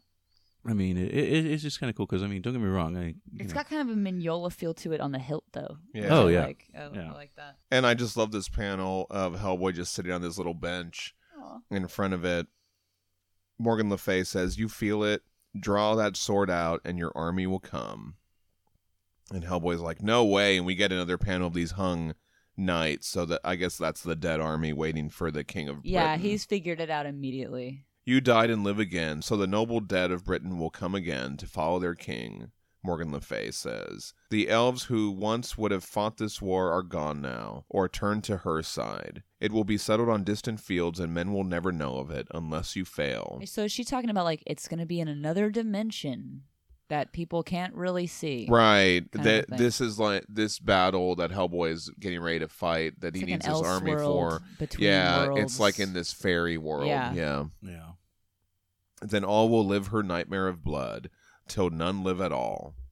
Who is she, Hellboy asks. Nimue, sometimes called Vivian, who charmed Merlin and stole his secrets, used them against him and entombed him alive. She gained great powers to hear and understand the voices of all things of the earth and spirits in the air. But one voice she heard louder than all others, the dragon. And we get this shot of the Man. Ogdru not the red dragon of Britain, but the soul-destroying black dragon from the beginning of the world. And she's standing there. It's got this vortex of Yeah. Kirby crackle, and it's like this huge, the foreshortening of the horrible, Cocoons yeah, and and the they're Ogdru gigantic, and yeah. it's just, and she's standing there in the wind, and it's like this very tilted kind of, when they tilt the camera angle. Oh yeah. To portray something that's very, intense and dramatic. Right. Anyway. It's also interesting that she said that she charmed Merlin and stole his secrets and entombed him alive. That's a legend I've always heard associated with Morgan Le Fay. So it's kind of interesting that they shift that over from her to That's what I'm saying is that they split this character. Oh, it falls right in line with what we're talking about. Absolutely. Yeah. It drove her mad, and the other witches turned against her, killed her. She was cut to pieces, and those pieces scattered, but they would not stay separated. And we see this arm, like, crawling along, I really like that. So finally, her parts were put into a box and buried in a secret place. But now she's free and whole again and still mad. And I want to talk a little bit about this because we've talked about this a lot already. Nimue is one of the names of the Lady of the Lake. In medieval times, the Lady of the Lake began appearing in the French chivalric romances by the early 13th century, becoming Lancelot's fairy godmother like foster mother. The Lancelot Grail cycle provided a backstory for the Lady of the Lake, Vivian. She refuses to give Merlin her love until he has taught her all his secrets, after which she uses her power to trap him forever. Originally either in the trunk of a hawthorn tree or beneath a stone. Pulse Vulgate's first Lady of the Lake is called Ninian, and her story is nearly identical to the one in the Lancelot Grail. Another unnamed Lady of the Lake appears to bestow the magic sword Excalibur to Arthur, and Sir Thomas Malory also uses both Ladies of the Lake in his Le Morte Arthur, or The Death of Arthur. He leaves the first one unnamed, and he calls the second one Nimue. And so I like this idea of a different version of the Lady of the Lake too. When she got Merlin's powers, it drove her mad, and all this stuff because of the Ogdru Jahad, and just fits really well with all this. Morgan Le Fay says, now she calls herself a goddess of war, but her war was no object other than the spilling of blood. All blood. Nothing but blood. And we get this flashback. Hellboy's like looking at the sword and he's thinking about when he killed all those giants. And we get this gruesome depiction of all of it happening, of him just hacking away all their heads and arms and everything. Their bodies just tumble as he's just getting like bathed in their blood, and his horns start to grow out and all that stuff. It just looks really cool. And he's just looking at the sword. For in the end, the moon will be as blood, and the seas boil, and the lands burn. And we just see this awesome Beast of Apocalypse version of Hellboy, where he's holding this sword, and he's got the flame crown and everything. It just looks so cool. Then I saw another beast which rose out of the earth. It had 2 horns like a lamb, and it spoke like a dragon.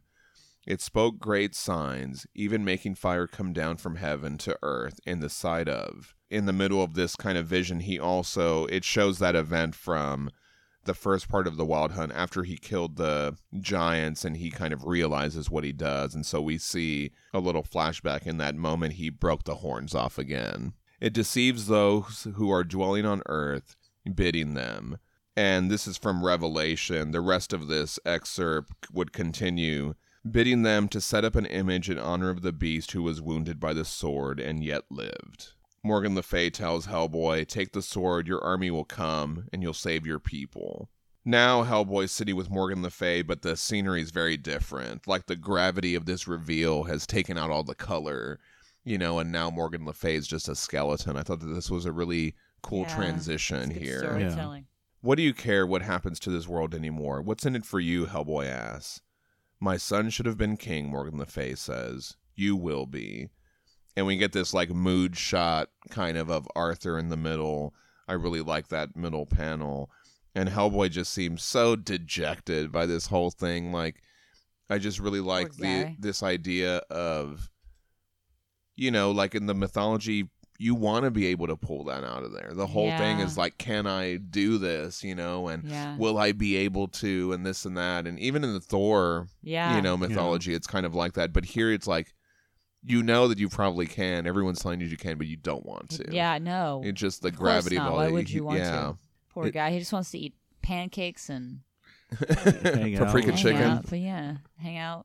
Yeah, actually, it's making me think about what we were talking about earlier today when you're saying, like, the difference between, like, are you going to be able to stand up and do the right thing? Right. Or are you going to be, the guy hiding in the back? Yeah. And so this is like, this is Hellboy's choice. This is like, is he going to stand up or is he not? Is he is he he's thinking like, do I have to do all this horrible shit? Is that really necessary? Like, Right. isn't that the wrong way?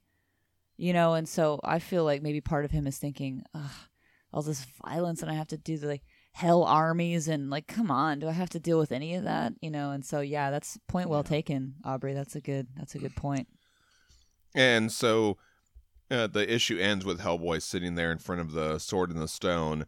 And then when the next issue picks up, he's walking away from it. He's walking back out through the way he went.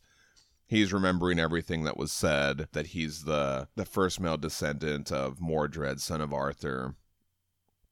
And I like this panel of the Queen of Blood sitting there. The fire from that witch tree has gone out, and she's just sitting there in all the smoke of it. Hellboy comes to check on Alice, and he sees Vasilisa sitting there at her bedside. He's really startled to see her. It's good to see her again. I was startled to see her. Yeah, and she says, "Be careful," which I thought was like super creepy and just ominous. You're just like, ugh, I don't like that. That would be another little drawing thing. Oh, yeah, there you go. If you want to draw a little interesting character. The skull staff from the Baba Yaga house. Oh, I love that. Alice wakes. Hellboy, what's the matter? Nothing, he says. I thought I saw something, but no. Like, I thought this was interesting because Hellboy's still the same. Like, remember, he doesn't tell anybody all this shit. Like, when he sees weird things or he sees ghosts or he has these weird visions, he doesn't like to tell people about it. And so here, even Alice, he tells her nothing, that he didn't see anything. Alice knows Morgan Le Fay showed Hellboy Excalibur and asks Hellboy why he didn't take it. I don't know. For one thing, it was stuck in a big floating rock. Alice says Hellboy knows he could have pulled it out. There's another reason. Something bad happened to you before you got here. What was it? You can tell me, Alice says. Nothing happened, Hellboy says. And there's just kind of this beat where they look at each other. Alice says it's going to be all right. She had a dream while he was gone. I was in a cave and it was filled with soldiers, and they'd been there hundreds of years, but they weren't dead. They were just waiting. And King Arthur was there. He told me that my life was bound to his sword, and that I'd be the first to see the new king with his crown. And we get this awesome... So that's the same image that we saw in part 1. Yeah. But this time, instead of the skeleton in the middle, it's King Arthur. And you guys totally alluded to all this when we first saw it. I really liked that, too. I didn't want to say anything at the time. Right. But you guys just kept bringing up King Arthur and all this stuff. And Aubrey was like, yeah, that's what made me think of it. It made me think of Excalibur. And I was like, oh, this is so cool. Yeah. And this is very minor, but the whole they're not dead, they're just waiting kind of a thing is just carried over from that initial. Yeah. It's a flavor that the whole... everyone under the Mignola umbrella, the Mignolaverse umbrella here that's working on these stories is always kind of, this just remains throughout every story. This like, oh, well, they're not dead. They're just sleeping. They're waiting for their time. And it carries over from this whole... Yeah, and I like that you bring that up because it's both sides too, right? It's not just the Ogdruhem. There's also knights and, positive forces, I guess, that are waiting also. And like Aubrey, you were saying, I mean, that kind of thing carries over to so many different stories like Tolkien and all these other whatever. Yeah, because it definitely has that feel of like when Aragorn went to go get his dead army. And Alice says that the new king will be Hellboy. That thing Mab said about you being sent to destroy the world, even if it is true, this will fix that. You'll take that sword and an army will come. And everything will be all right. And she just kind of hugs Hellboy, but he just kind of stares. I love his face right there. He's not comforted, it doesn't seem. No. I like her faith in him, though. Yeah. You can just kind of see it like she's like, if you take that sword, everything's going to be all right. And even though Hellboy's like, no, it's not. It's almost a childlike kind of a...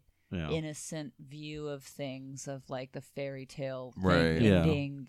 And he's just kind of thinking like, it's not going to be that way. Yeah. Later, it's night, and I just love this one panel at the bottom where it's night, and you just see the castle, and Hellboy hears howling outside, and he kind of walks through the hallway looking for it. There's a little mood shot of the chess pieces. Yeah, I like that a lot. Super creepy. What is that, he says.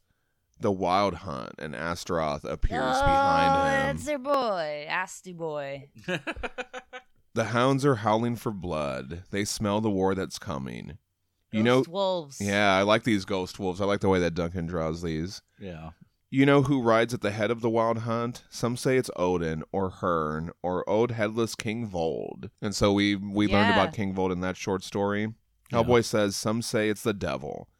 Satan?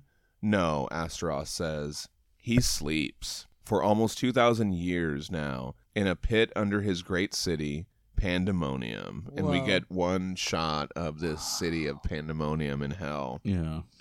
Ugh. One day you'll go there, Astaroth says. I doubt it, Hellboy responds. You will. You'll go down into that hole and you'll find him and kill him while he sleeps. Then you'll go up into the city and throw down all his princes and generals and claim that crown that waits for you there. No, Hellboy says. You will. And then in Hellboy's reflection, so in the previous page, he was looking in this mirror, and then kind of the shape of him in the mirror starts to kind of transform, and it turns into this Beast of Apocalypse version of Hellboy. And this version says, I will. Then you'll take up your father's sword and realize the dream he had for you. On the day you were born, he gave you that hand, and that hand is the only thing that can breathe life into that army, and that army is the only thing that can break down the walls of hell. He created you to set free all those enslaved in hell, and make for them a new paradise on earth. We get this awesome Beast of Apocalypse version of Hellboy with the horns and the sword, and I really like the way, just across all the books, the way they draw dragons. Yeah. It's a very kind of different version of a dragon, and just everything's on fire. This dragon is kind of destroying all the buildings on earth, and we see this kind of hell army. So there's this kind of weird... I always loved the floating flame crown motif. So there's so much to say about this. So one, like, there's kind of a dual thing here, right? Because it's kind of like, take up the sword and you'll have Britain's army, but then go down into hell and you'll have hell's army. So he's got these two, he has two armies on either side. And then the other thing this reminded me of is when Hellboy went into that fun house when he was a little boy in the Midnight Circus. Oh, yeah. There he was also haunted by Astaroth, and he looked in those funhouse mirrors and saw this same Beast of Apocalypse version of Hellboy. That's a good parallel. Yeah. And it's interesting that this ends up being the timeless choice. In us, we all have an angel and a demon, and we're all have to choose between what choices to make. Are we going to live a life of good? Is it going to be bad? And it's never really that black and white, and Hellboy really personifies that, and it's something that's always been kind of like, the reality of his experiences is always like, well, it's a little bit of a gray area. Actually, it's kind of here and there. So right, I like that. Yeah, and we learn a little bit more about what he's supposed to do there. This whole thing that he's gonna kill Satan, and he's gonna kill all the princes and the generals, and he's gonna take all the enslaved demons, and it's really intense. There's so much action going. All these demons and fire, and then all these knights are like, "Oh, call your army, set us free," and it's a whole. Jeez, the stakes are so high. Well, and he also remembers that little demon that says, "Remember me when you come to your kingdom." Like that little guy told him that earlier. Yeah. And all this kind of stuff, and all these different voices, and Hellboy's just like, he just screams out, and he's like, oh, no way, no goddamn way. And this Beast of Apocalypse version kind of comes out of the mirror. Yeah. You gotta fight your shadow self. Literally, this very Jungian archetype thing is take it to the ultimate level. And we get Right Hand of Doom Boom 28 against his evil imaginary Beast of Apocalypse version. And so they just have this giant fight through the castle. Who the hell needs a goddamn sword anyway, Hellboy says as he punches this other version.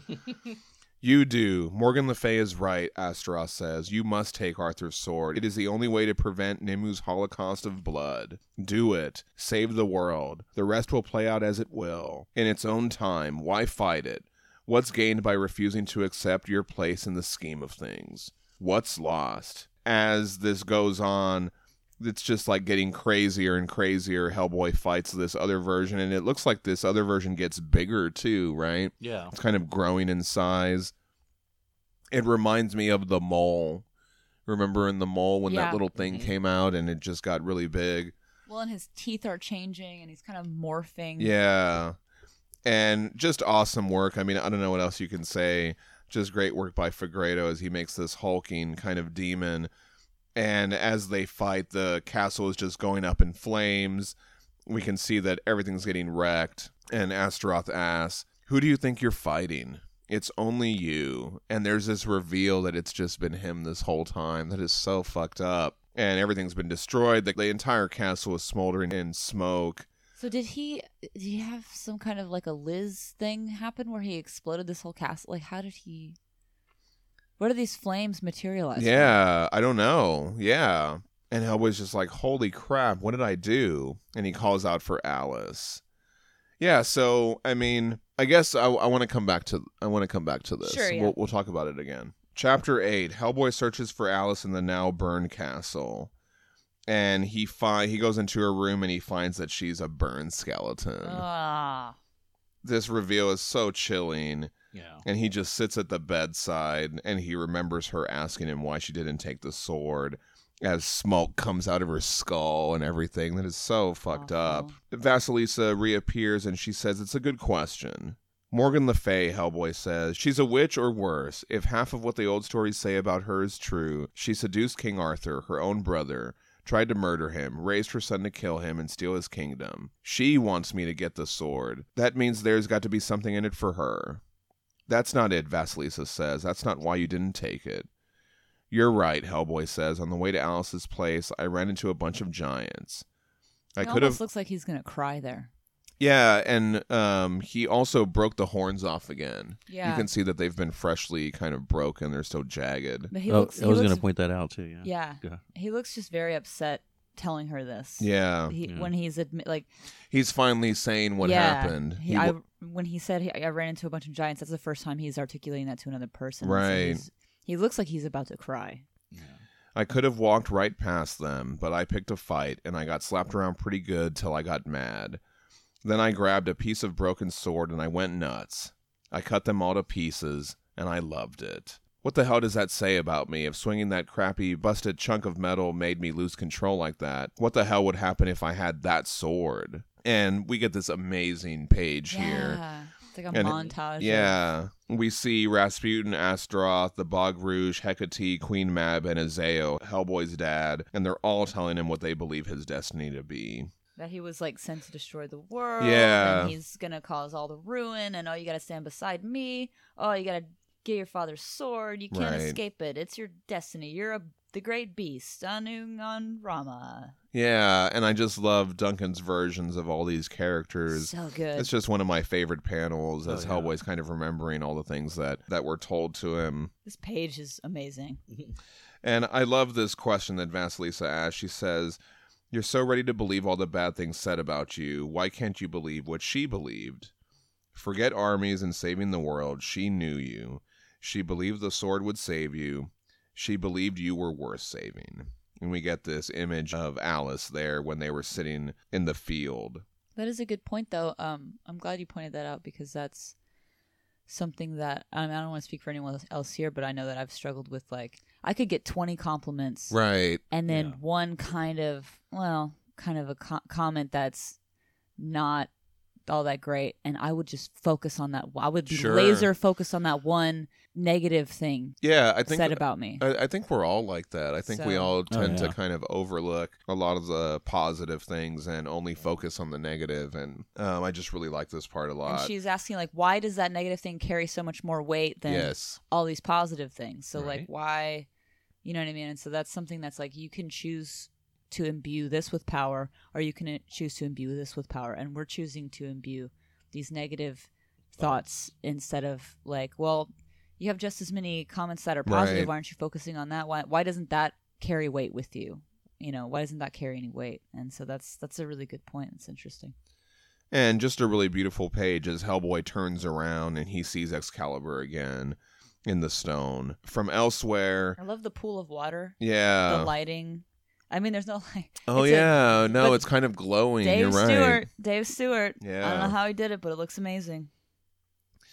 And I love all these from elsewhere. Queen Mab watches with Dagda's owl. That's the owl that Dagda always had. I love And one of the Dagda's owl. Doina Shi. Dagda recognized him, she says.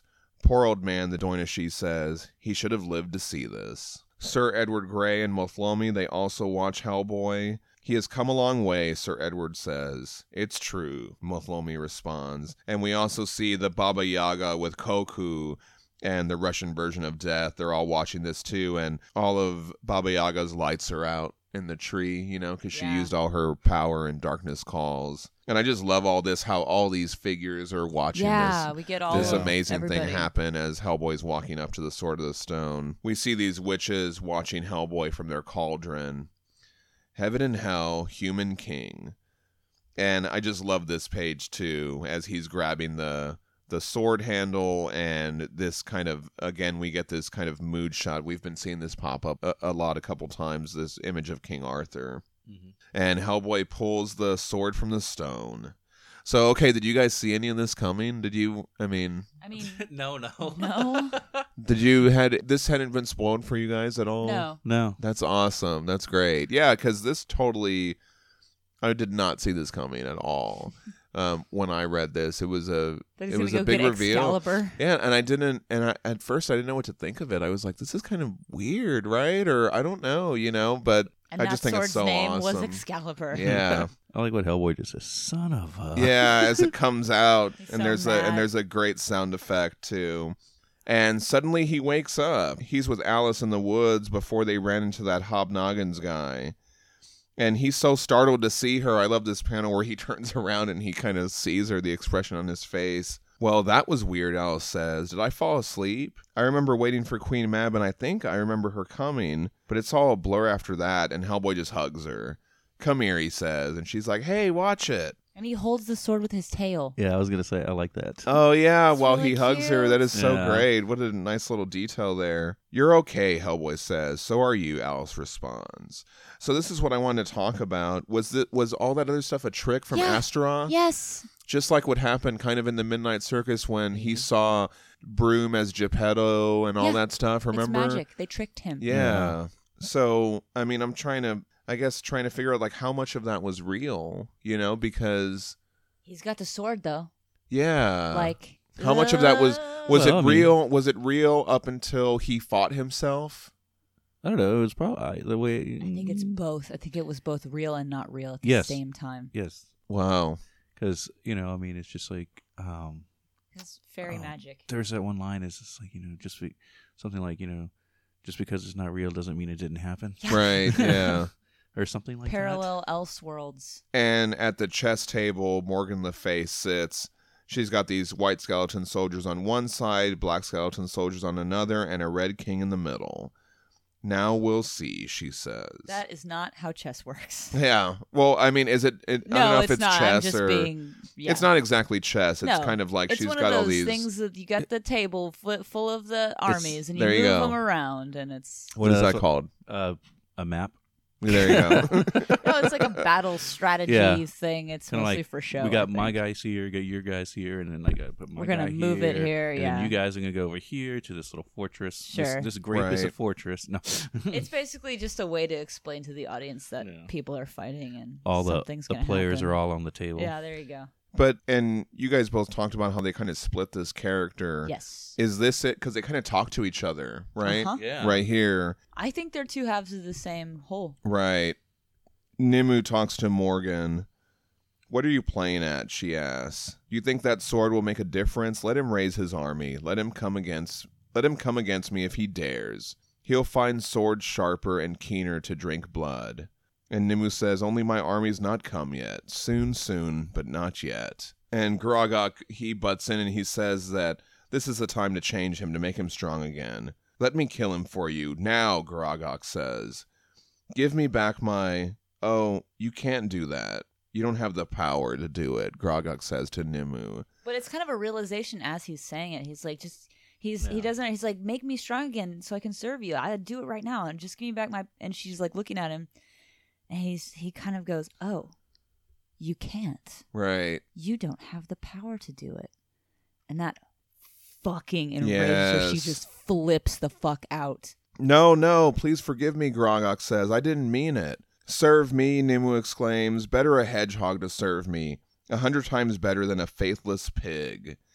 And this panel as she explodes in anger is really amazing. Holding up his hands and turning away like he can't even look at, so her fury is so strong, and he's crying. He's got tears running down his face, and she smacks him away.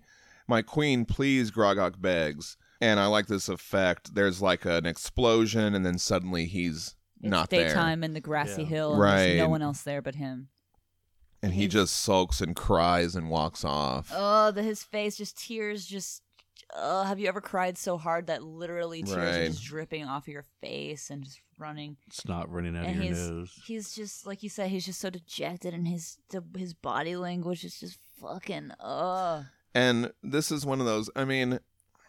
I was just like, why did he say that? Like, I didn't like this part. I was like, no, I don't want this to happen to this character. Yeah. And I know it's just, a character, and he's one of the bad guys, and it's this. But we've talked about this so many times. It's how not you get sympathy for these characters, and I kind of want to see him be his glory version. I want to see that big monster Grogok again, and him to be able to serve this new queen. Well, no, he was the elf. But remember when he turned into that big monster version? I thought that he wanted to be the elf king again. Well, I think he just wants his power back so he could be the elf that can turn into the monster. Yeah, I'm just saying I want to see that monster again. You want to see that cool monster I wanted again. To see that right. I want to see Duncan draw that cool monster again. That was his powers, is that he could change into whatever he wanted. Yeah, he could change into whatever. The giant beast mode was him. You touched on this earlier, but I want to see something good for this character in a weird way, and here is just I did not like this scene. I was just kind of disappointed. I was like, dang it, and I felt really bad for him. There are story reasons why all these things happen, I guess, but I was just bummed for this scene. I don't know why he would say that. It seemed like now that Hellboy has the sword, and he's like, now is the time to make me whole, and then he just kind of looks and goes, oh, you can't do it. He's like, he all of a sudden comes to a realization that what he worked for to get her out and to make her this and to unleash this hell that he's about to unleash, also he can get his power back, and then all of a sudden he realizes oh, she can't, and then he says it out loud, and then he realizes, oh shit, I should have kept my mouth shut, because he lost his faith, and you can see that in him. And she just fucking unloaded on him, of course. It's just I was surprised that that's what happened with the character, because I was expecting to see or I guess I shouldn't expect things. Right. Well, and it's like that Hagrid meme. What's that Hagrid meme where he's like, nope, shouldn't have said that or something, right? Nope, shouldn't have said that. Yeah. I don't know what that is. But this scene with him really upset me, because I inevitably I just see so much in this character that I just want the world for him. I really feel, I don't know what it is. I just feel like, oh, come on, man. Yeah. Back with Hellboy and Alice, who's still alive. He's finally telling his crazy stories. Yeah. That's what I got from this, is now he's finally telling, she's like, oh, so I was sleeping, getting poisoned by a fairy arrow. Morgan Le Fay, half-sister of King Arthur, took you for a walk, showed you Excalibur floating in a pond, and you pulled it out. Simple as that. And he's like, pretty much. And I like how he's swinging the sword around and stuff like that. And now you're supposed to raise an army? The noble dead of Britain, Hellboy says. I don't like the sound of that, Alice says. Neither do I. And how do you even go about doing that? No idea, Hellboy says. And now you're the king of Britain? Yep. Well, I didn't see that coming. And I think it's kind of speaking for everybody, right? Yep. And I like how the color palette changes. This very last panel is like this orange, because we pull back and the Osiris Club are watching all this from the crystal ball. And these Osiris guys, they don't know what to do with this information, right? They certainly didn't see it coming. They're like, oh dear, do your thing. Ew, dear. I found this scene kind of pointless, because who is keeping track of these guys? Literally no one. I'm not. I'm not keeping track of how many or who it is. Right. They all look exactly the same to me. Well, and yeah, this is kind of an interesting scene. So they all exclaim, Excalibur, it's not possible. And one of them gets on the phone. They're going to call the Prime Minister, and they're immediately shot. Blam, blam. You Lord guys are... Hamilton, no. Well, I like that his first thought is to call the Prime Minister because, because he's now supposed to be the King of Britain. Right. Um, right. They do. Yeah. I mean, Britain's got, they got... Right, but I mean, I feel like it's like, what... Well, You're going to call the Prime Minister because of Excalibur? Is that really something the Prime Minister is going to take that call seriously, or is he going to hang up on you? Like, well, I mean, I guess it really depends on, I guess, who it is. Maybe the Prime Minister has an office out there looking for somebody who. oh, happens- sure. Right. They have. It made me wonder: does the Prime Minister have an Excalibur reappears contingency plan? And one of these Osiris guys, he says, word of this cannot be allowed out. But they were club members, this one guy says. Such a weird... This is Sir Albert. And they're like, and very grateful we have been for their good service these last few years. And yours, Sir Albert. And he's like, I've been a member of this club 20 years. And Lord Hamilton for 25. And Lord Radford 29. But we 7 are the original members.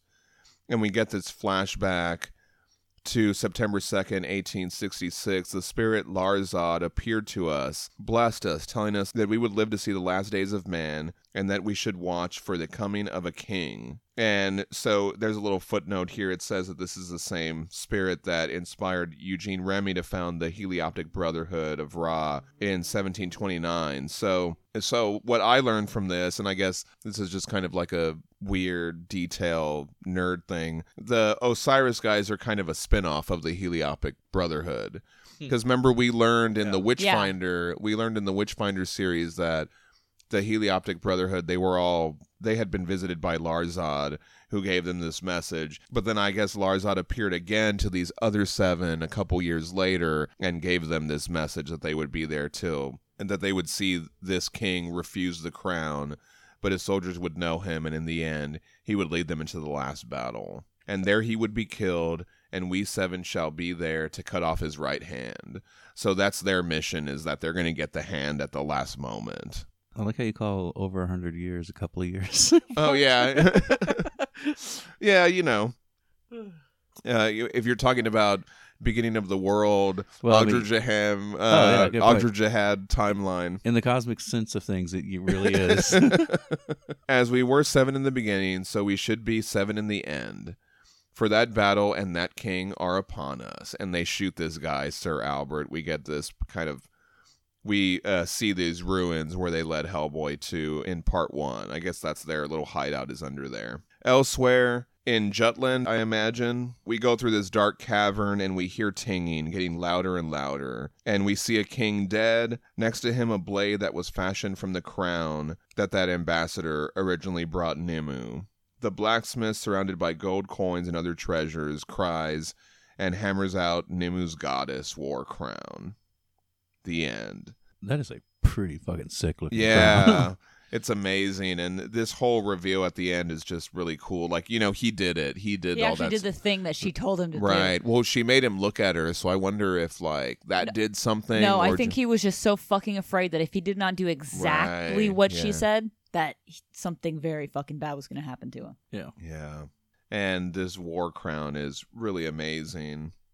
Yeah, that panel of him crying as he's forging this 3 ravens in the battle helmet with all the wings and it's so fucking cool. And the script carved on it, I'm assuming it's the names that she wanted. Sure, it's incredible. Oh yeah, you're right.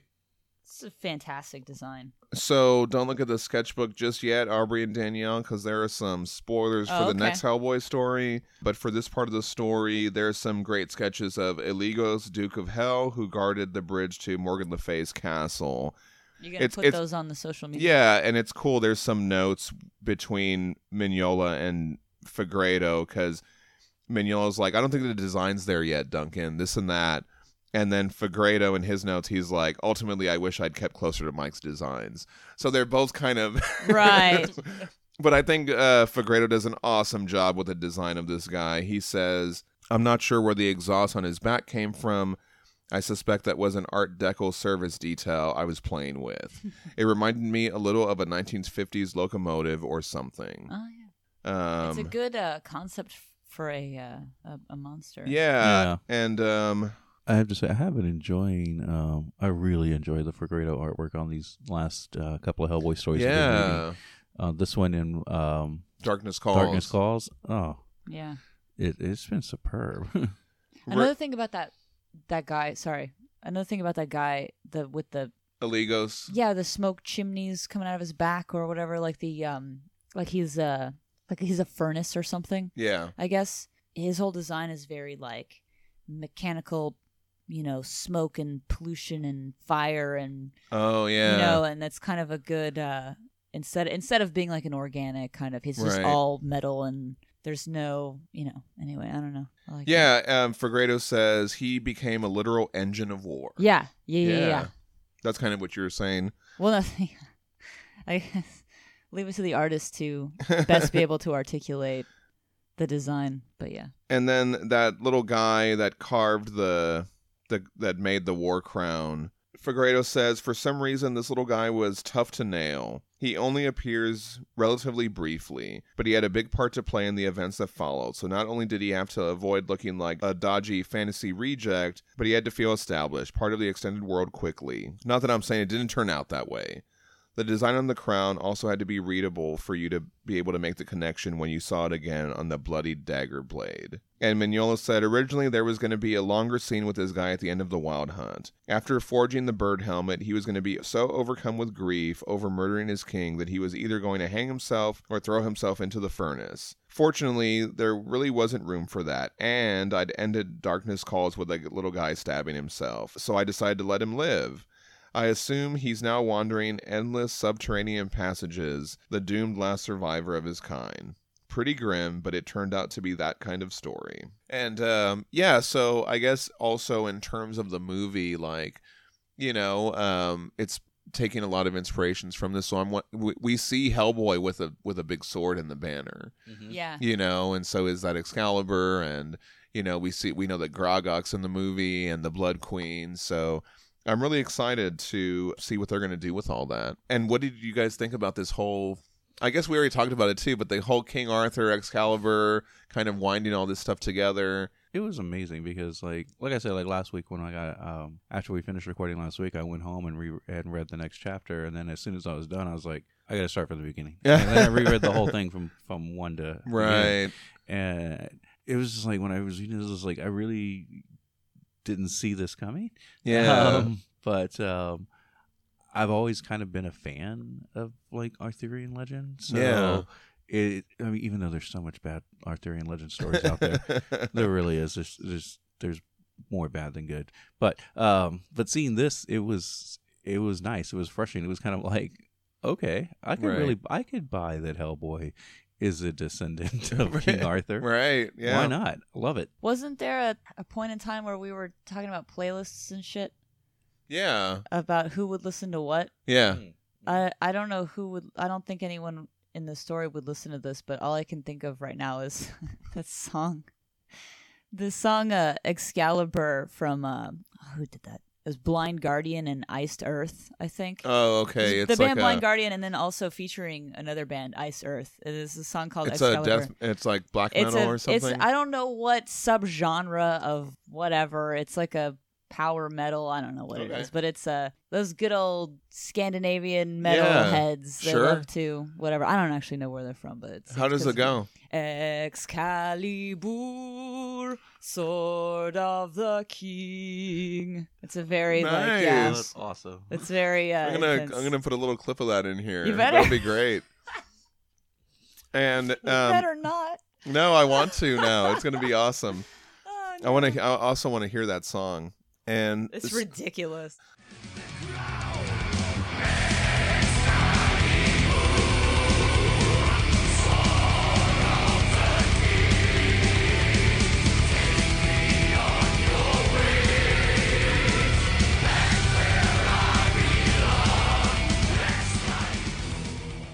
They released a new version of The Wild Hunt, another collected version of it, I guess. Wow. In preparation for the movie. I see. It's got like a sticker on the front that says, now, Sure, adapted yeah. into whatever. Oh, that's funny because that's how my Seed of Destruction is. It says, Oh, really? now a major motion picture. There's a new little excerpt by Mignola that Jerry Turnbull sent me in the listener feedback. I wanted to read it. It was pretty good. Jerry Turnbull. It says, as I write this, the filming is all done. The editor is banging away at it, and the special effects guys are working their magic. I haven't seen any actual footage, but I did spend some time on set. On a freezing cold night in England, I watched the Garagok rampage through a Gothic cathedral, and on a sunny morning in Bulgaria, I watched Hellboy and the Wild Hunt ride out on horseback to look for giants. A few days later, I actually got to wear the Wild Hunt armor myself, complete with giant deer head. And while posing for a picture, I managed to get my antlers tangled in some tree branches. But that's life, I guess. One day you're sitting by yourself in your studio making up a story that you hope someday somebody will read, and the next you're trying to wrestle your deer head out of a tree. There you go, Mike Mignola. There you go. Yeah. Okay. So Jerry was saying that he might have a cameo in the movie. Oh, you think? Well, because he's saying there that he's wearing the deer head. Oh, well, I thought that it was just for like a picture, like, hey, Like a here I am photo on the shoot. set of my Oh, movie. yeah. Like, I wonder if he would be one of the Wild Hunt guys. Oh, that would that'd be be really great. cool. That'd be yeah. cool. that would be awesome. I hope so.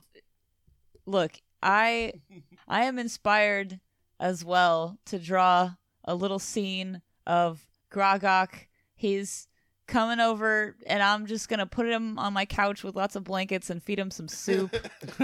Give him some delicious soup, and we're going to watch some nice shows, and we're going to just hang out and just give him some cookies and milk. Aw. Feel bad for him. Feel bad for that little guy. No. He's a bad guy. No. He's mad at Hellboy for burning him with iron. That's he it. Yeah, is I mean- misguided, and he just needs a little bit of some anger management tools. Yeah. Well, his anger has consumed him, so you gotta let him get past. He needs to get past I that. think he needs compassion and understanding, and I want to be his friend, and I feel bad for him. All right. Well, let us know how you would comfort Grogok if you could.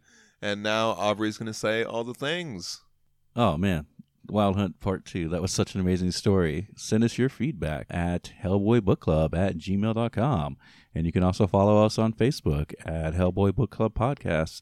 You can also follow us on Instagram and Twitter at Hellboy Book Club. And the Discord link is on our Facebook page. You can find the podcast on Podbean, Apple Podcasts, Spotify, and wherever you get your podcasts from. Next week, we're checking back in with our friends at the BPRD and to see how they're dealing with King of Fear. So pull out your back issues, your trades, your library editions, your omnibuses, your digitals. Check them out from the library, borrow them from a friend, just get them somehow legally, and join us next week on the Hellboy Book Club podcast. Thanks a lot, everybody. I'm John Salinas. I'm Danielle Renee. And I'm Aubrey Lovelace saying, who's a fool now, jackass?